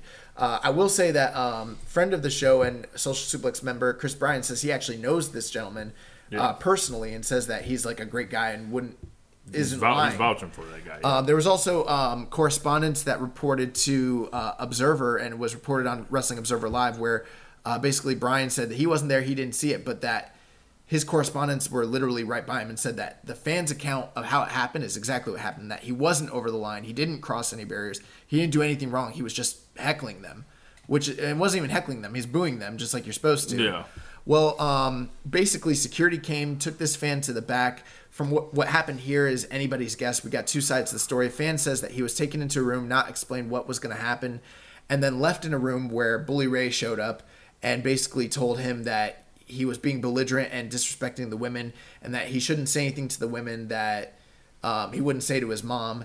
And, the fan basically said that he agreed with him because he was imposed by him and basically intimidated. And that, like, what else were you gonna do in that situation? And he didn't want to get kicked out after the third match of the card and was allowed to go back to a seat. And Bully Ray said, like, go back and be a fan. So Bully Ray apparently thinks he's Sam Rothstein from Casino and brought the dude in the back room to basically break his fingers. Apparently, essentially. So this could have gone horribly wrong. Well, it already kind of is basically. This could have been a whole nother level, like.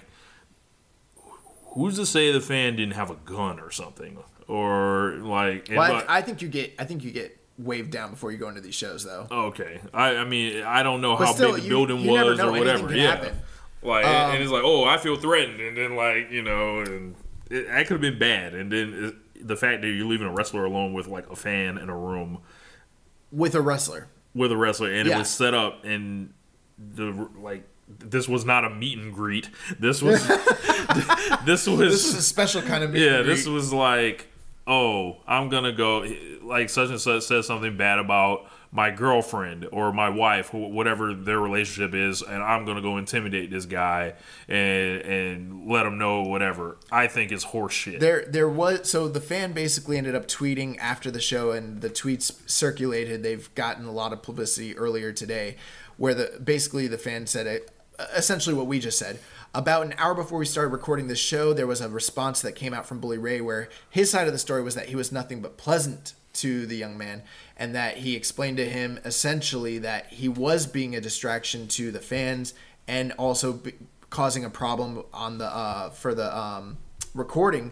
But not just that, but that he alleged that some of the lewd and horrible things that he had said to the women were over the line and are not being reported, and that he did need to speak to this fan. And he said the only problem was if they had known how bad the things he said actually were, which came out later, they would have actually just ejected him to begin with, but they were trying to make good and allow him to still enjoy the show and treat him with respect. And that basically the way he was talking about women in 2019 probably isn't right, and that Bully Ray is saying, like, he wasn't being a bully, he was being a man, essentially. Yeah, so he dripped some of that toxic masculinity in there, saying, I'm being a man about this. It's like, no one asked you to be a man, bully. Like, no one asked you to put a security shirt on. Like, they already have security for the building. Like, what are you doing in that situation? Ring of Honor has responded to this, and they have said that they're launching an internal investigation. We've heard that sort of rhetoric in the past from different companies, but with them being tied to Sinclair Media, you got to assume that this sort of thing might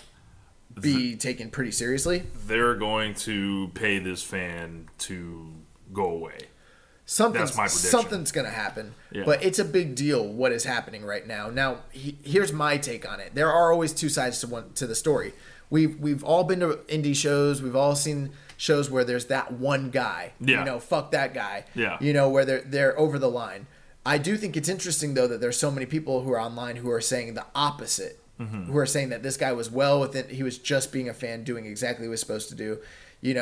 I think it is problematic that if the fan's account is right, how can you take a fan to the back and tell him you shouldn't be saying negative things to the heels when that's what their job is to get heat, especially coming from Bully Ray, a guy who made his entire career off of literally enticing fans to come and try and fight him and saying some of the most lewd and vicious things about women and to women in his career.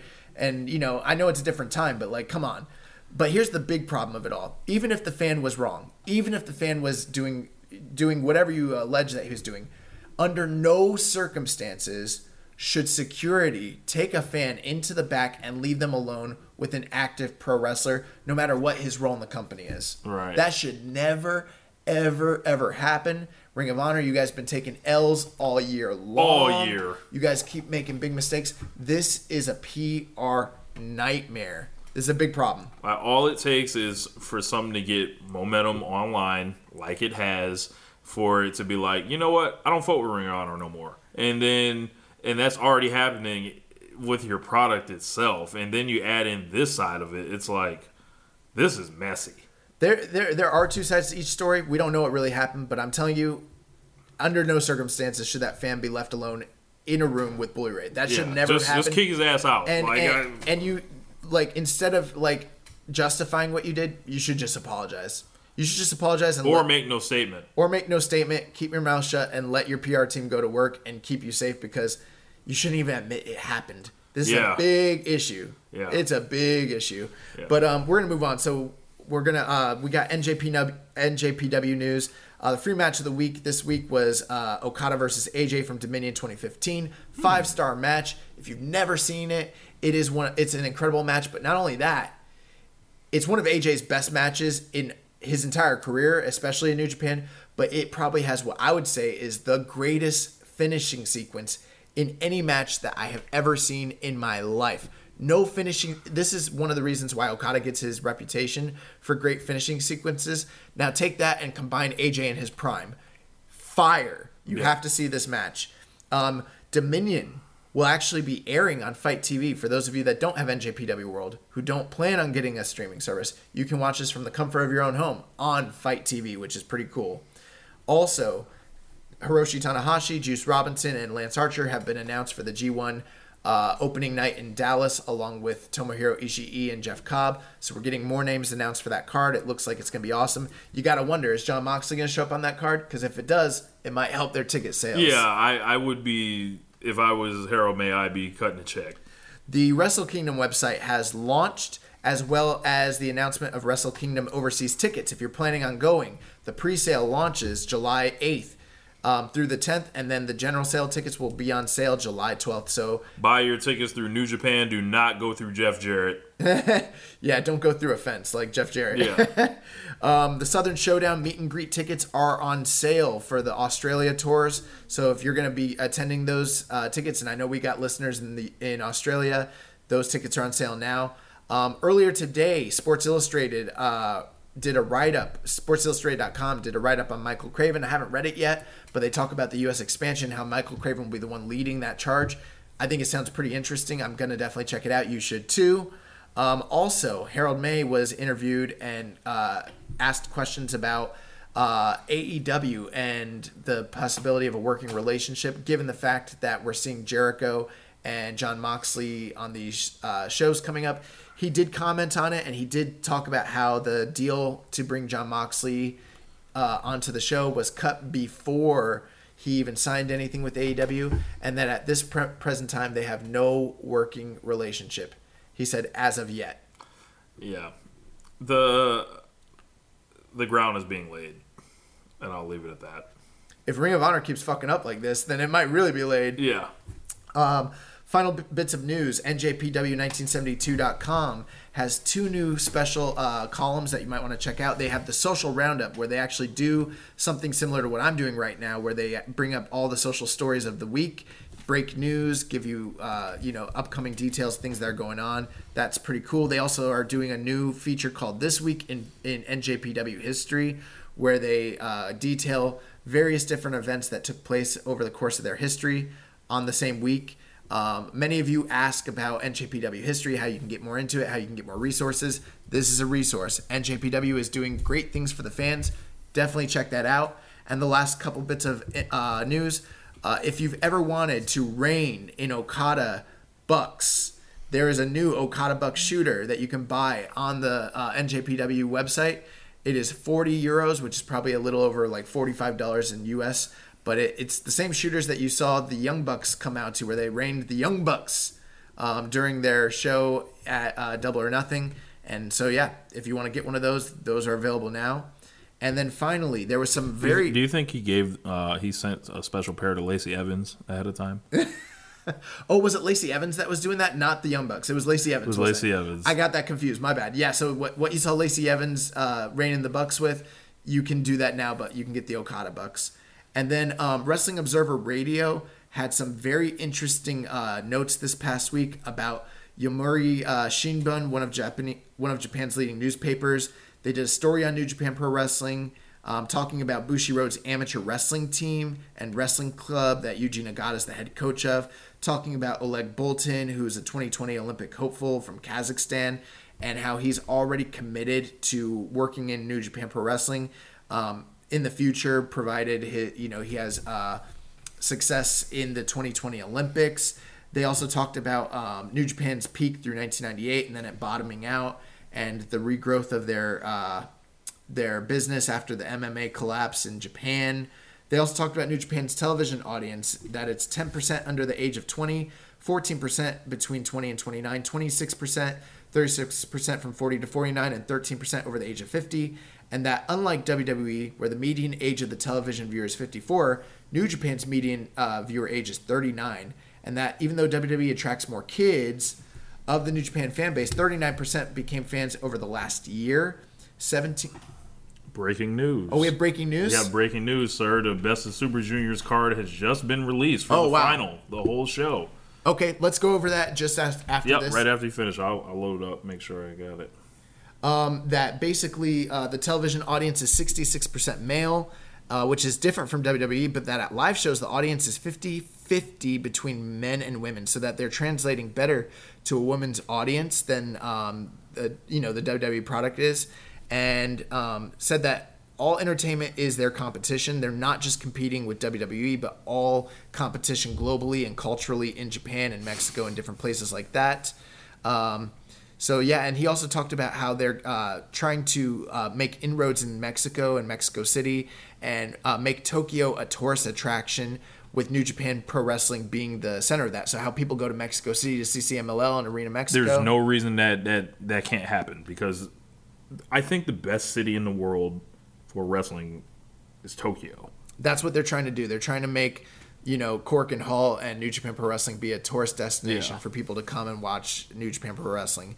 He also said that Harold Mai said he'd consider himself a failure if their annual revenues were, at 100 million within 3 years of his taking over. So that was like a big success when he took over. He wants to grow it. He says they're closer to 40 million and he's about 1 year in. The only way to reach that number is to be able to get a strong series of international television deals. That might require them going PG, but that there's a feeling that could hurt New Japan, especially internationally, because the feeling from people outside of Japan is that they aren't WWE. Right. So he's trying to figure out a way culturally to do what they're doing now, but to also cut out things like Lance Archer spitting on people and using the middle finger and different inappropriate things like that. But that they're trying to come up with a salary structure right now that is... Fale. Forget them. They're trying to come up with a salary structure that is similar and competitive to those of AEW and WWE while still drawing in huge revenue in the coming months. So those are the last bits of news. And then finally, we're going to close with this. We have the Best of Super Juniors 26 card. Rich, you want to run it down? Yeah, so our opening match, we got Shota Umino, Teton, and Dragon Lee against Ren Narita, Jonathan Gresham, and Bandito. That sounds good. Second match, we've got Sho and Yo and Taguchi against Eagles, Phantasmo, and Ishimori, all of the Bullet Club. Also, Ishimori will be able to wrestle. So, we'll see. We'll see. We got a 10-man tag. We got Tiger Mask, Jushin Thunder Liger, who has been off the tour. Yoshihashi, Toru Yano, and Tomohiro Ishii against Dookie, Kanemaru, Zack Sabre Jr., Minoru Suzuki, and Tai Chi. Ooh, so we got Suzuki and Liger on opposite sides of the fence again. Yes. We do. So, yeah, that's going to be awesome. So, fourth match, we got Toa Hanare, Tomoaki Hama, Togi Makabe, and Kota Ibushi versus Bushi, Sanada, Evil, and Tetsuya Naito. So, a little bit of build for Ibushi and Naito there. Fifth match, we've got Rocky Romero and Kazuchika Okada against Brody King and Marty Scurll. Of course, Okada and Marty faced each other when Okada sent Marty to 205 Live, or so he thought. That's interesting, having Brody King in the ring with Okada. Yes. Given the idea that there could potentially be G1 implications there. Yep. Very interesting. Then, of course, our sixth match, Hiroshi Tanahashi against Jay White. The Hiroshi Tanahashi comeback match, as is listed. Then, of course, we've got our IWGP US title match, Juice Robinson against the challenger making his debut in New Japan, Jon Moxley. And then, y'all know what it is, the main event, Will Ospreay versus Shingo Takagi. I think the things to look out for there, obviously. This is a hell of a show. Obviously, in that 10-man tag, we've got, the Sekigun guys and Chaos guys kind of going up against Suzuki-gun. I think it's real important to keep an eye out for the interactions between Suzuki and Liger, which we have not forgotten about, plus Ishii and Taichi. But fourth from the top, that tag match with Okada and who is it, Rocky Romero? Yes. Teaming up against Brody King and Marty Scurll. That seems like a prime candidate spot for a Jericho interaction. Yes. The perfect spot on the card. So we've got the full card here. You heard it here first. And that is going to close the show out. Rich, before we go, you got anything you want to plug? Yeah, make sure you guys are checking out One Nation Radio on Sundays on this very network. If you guys enjoy like rap and beat making, check me out on YouTube. I put up videos a couple times a week where I'm showing you how I'm actually making some stuff, and just keep supporting Social Suplex. Absolutely. Thank you so much for being on the show. Thank you guys for listening.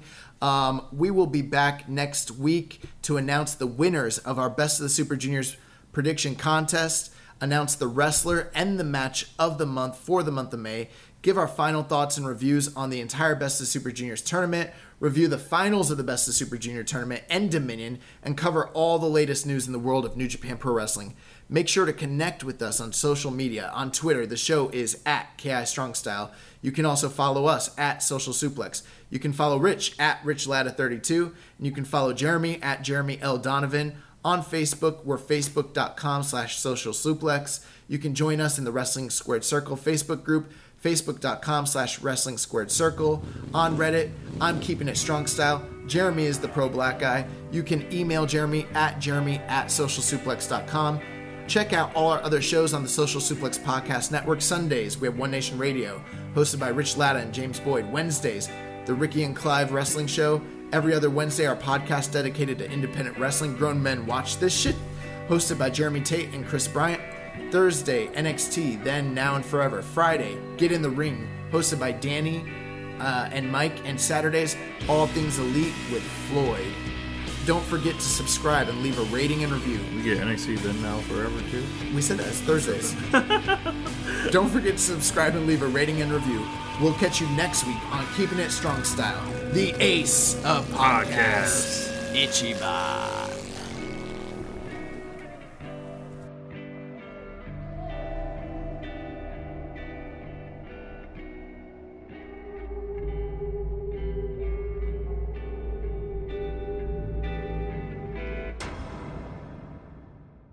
Are you tired of the same old pro wrestling?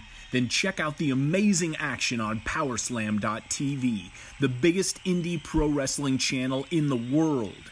Get over 3,000 hours of the best pro wrestling events from over 100 of the biggest names in the industry from over 15 countries around the globe. Get your free trial today at Powerslam.tv. Say goodbye to your credit card rewards. Greedy corporate mega stores, led by Walmart and Target, are pushing for a law in Congress to take away your hard-earned cash back and travel points to line their pockets. The Durbin-Marshall credit card bill would enact harmful credit card routing mandates that would end credit card rewards as we know it. If you love your credit card rewards, tell your lawmakers, hands off my rewards. Tell them to oppose the Durbin-Marshall credit card bill.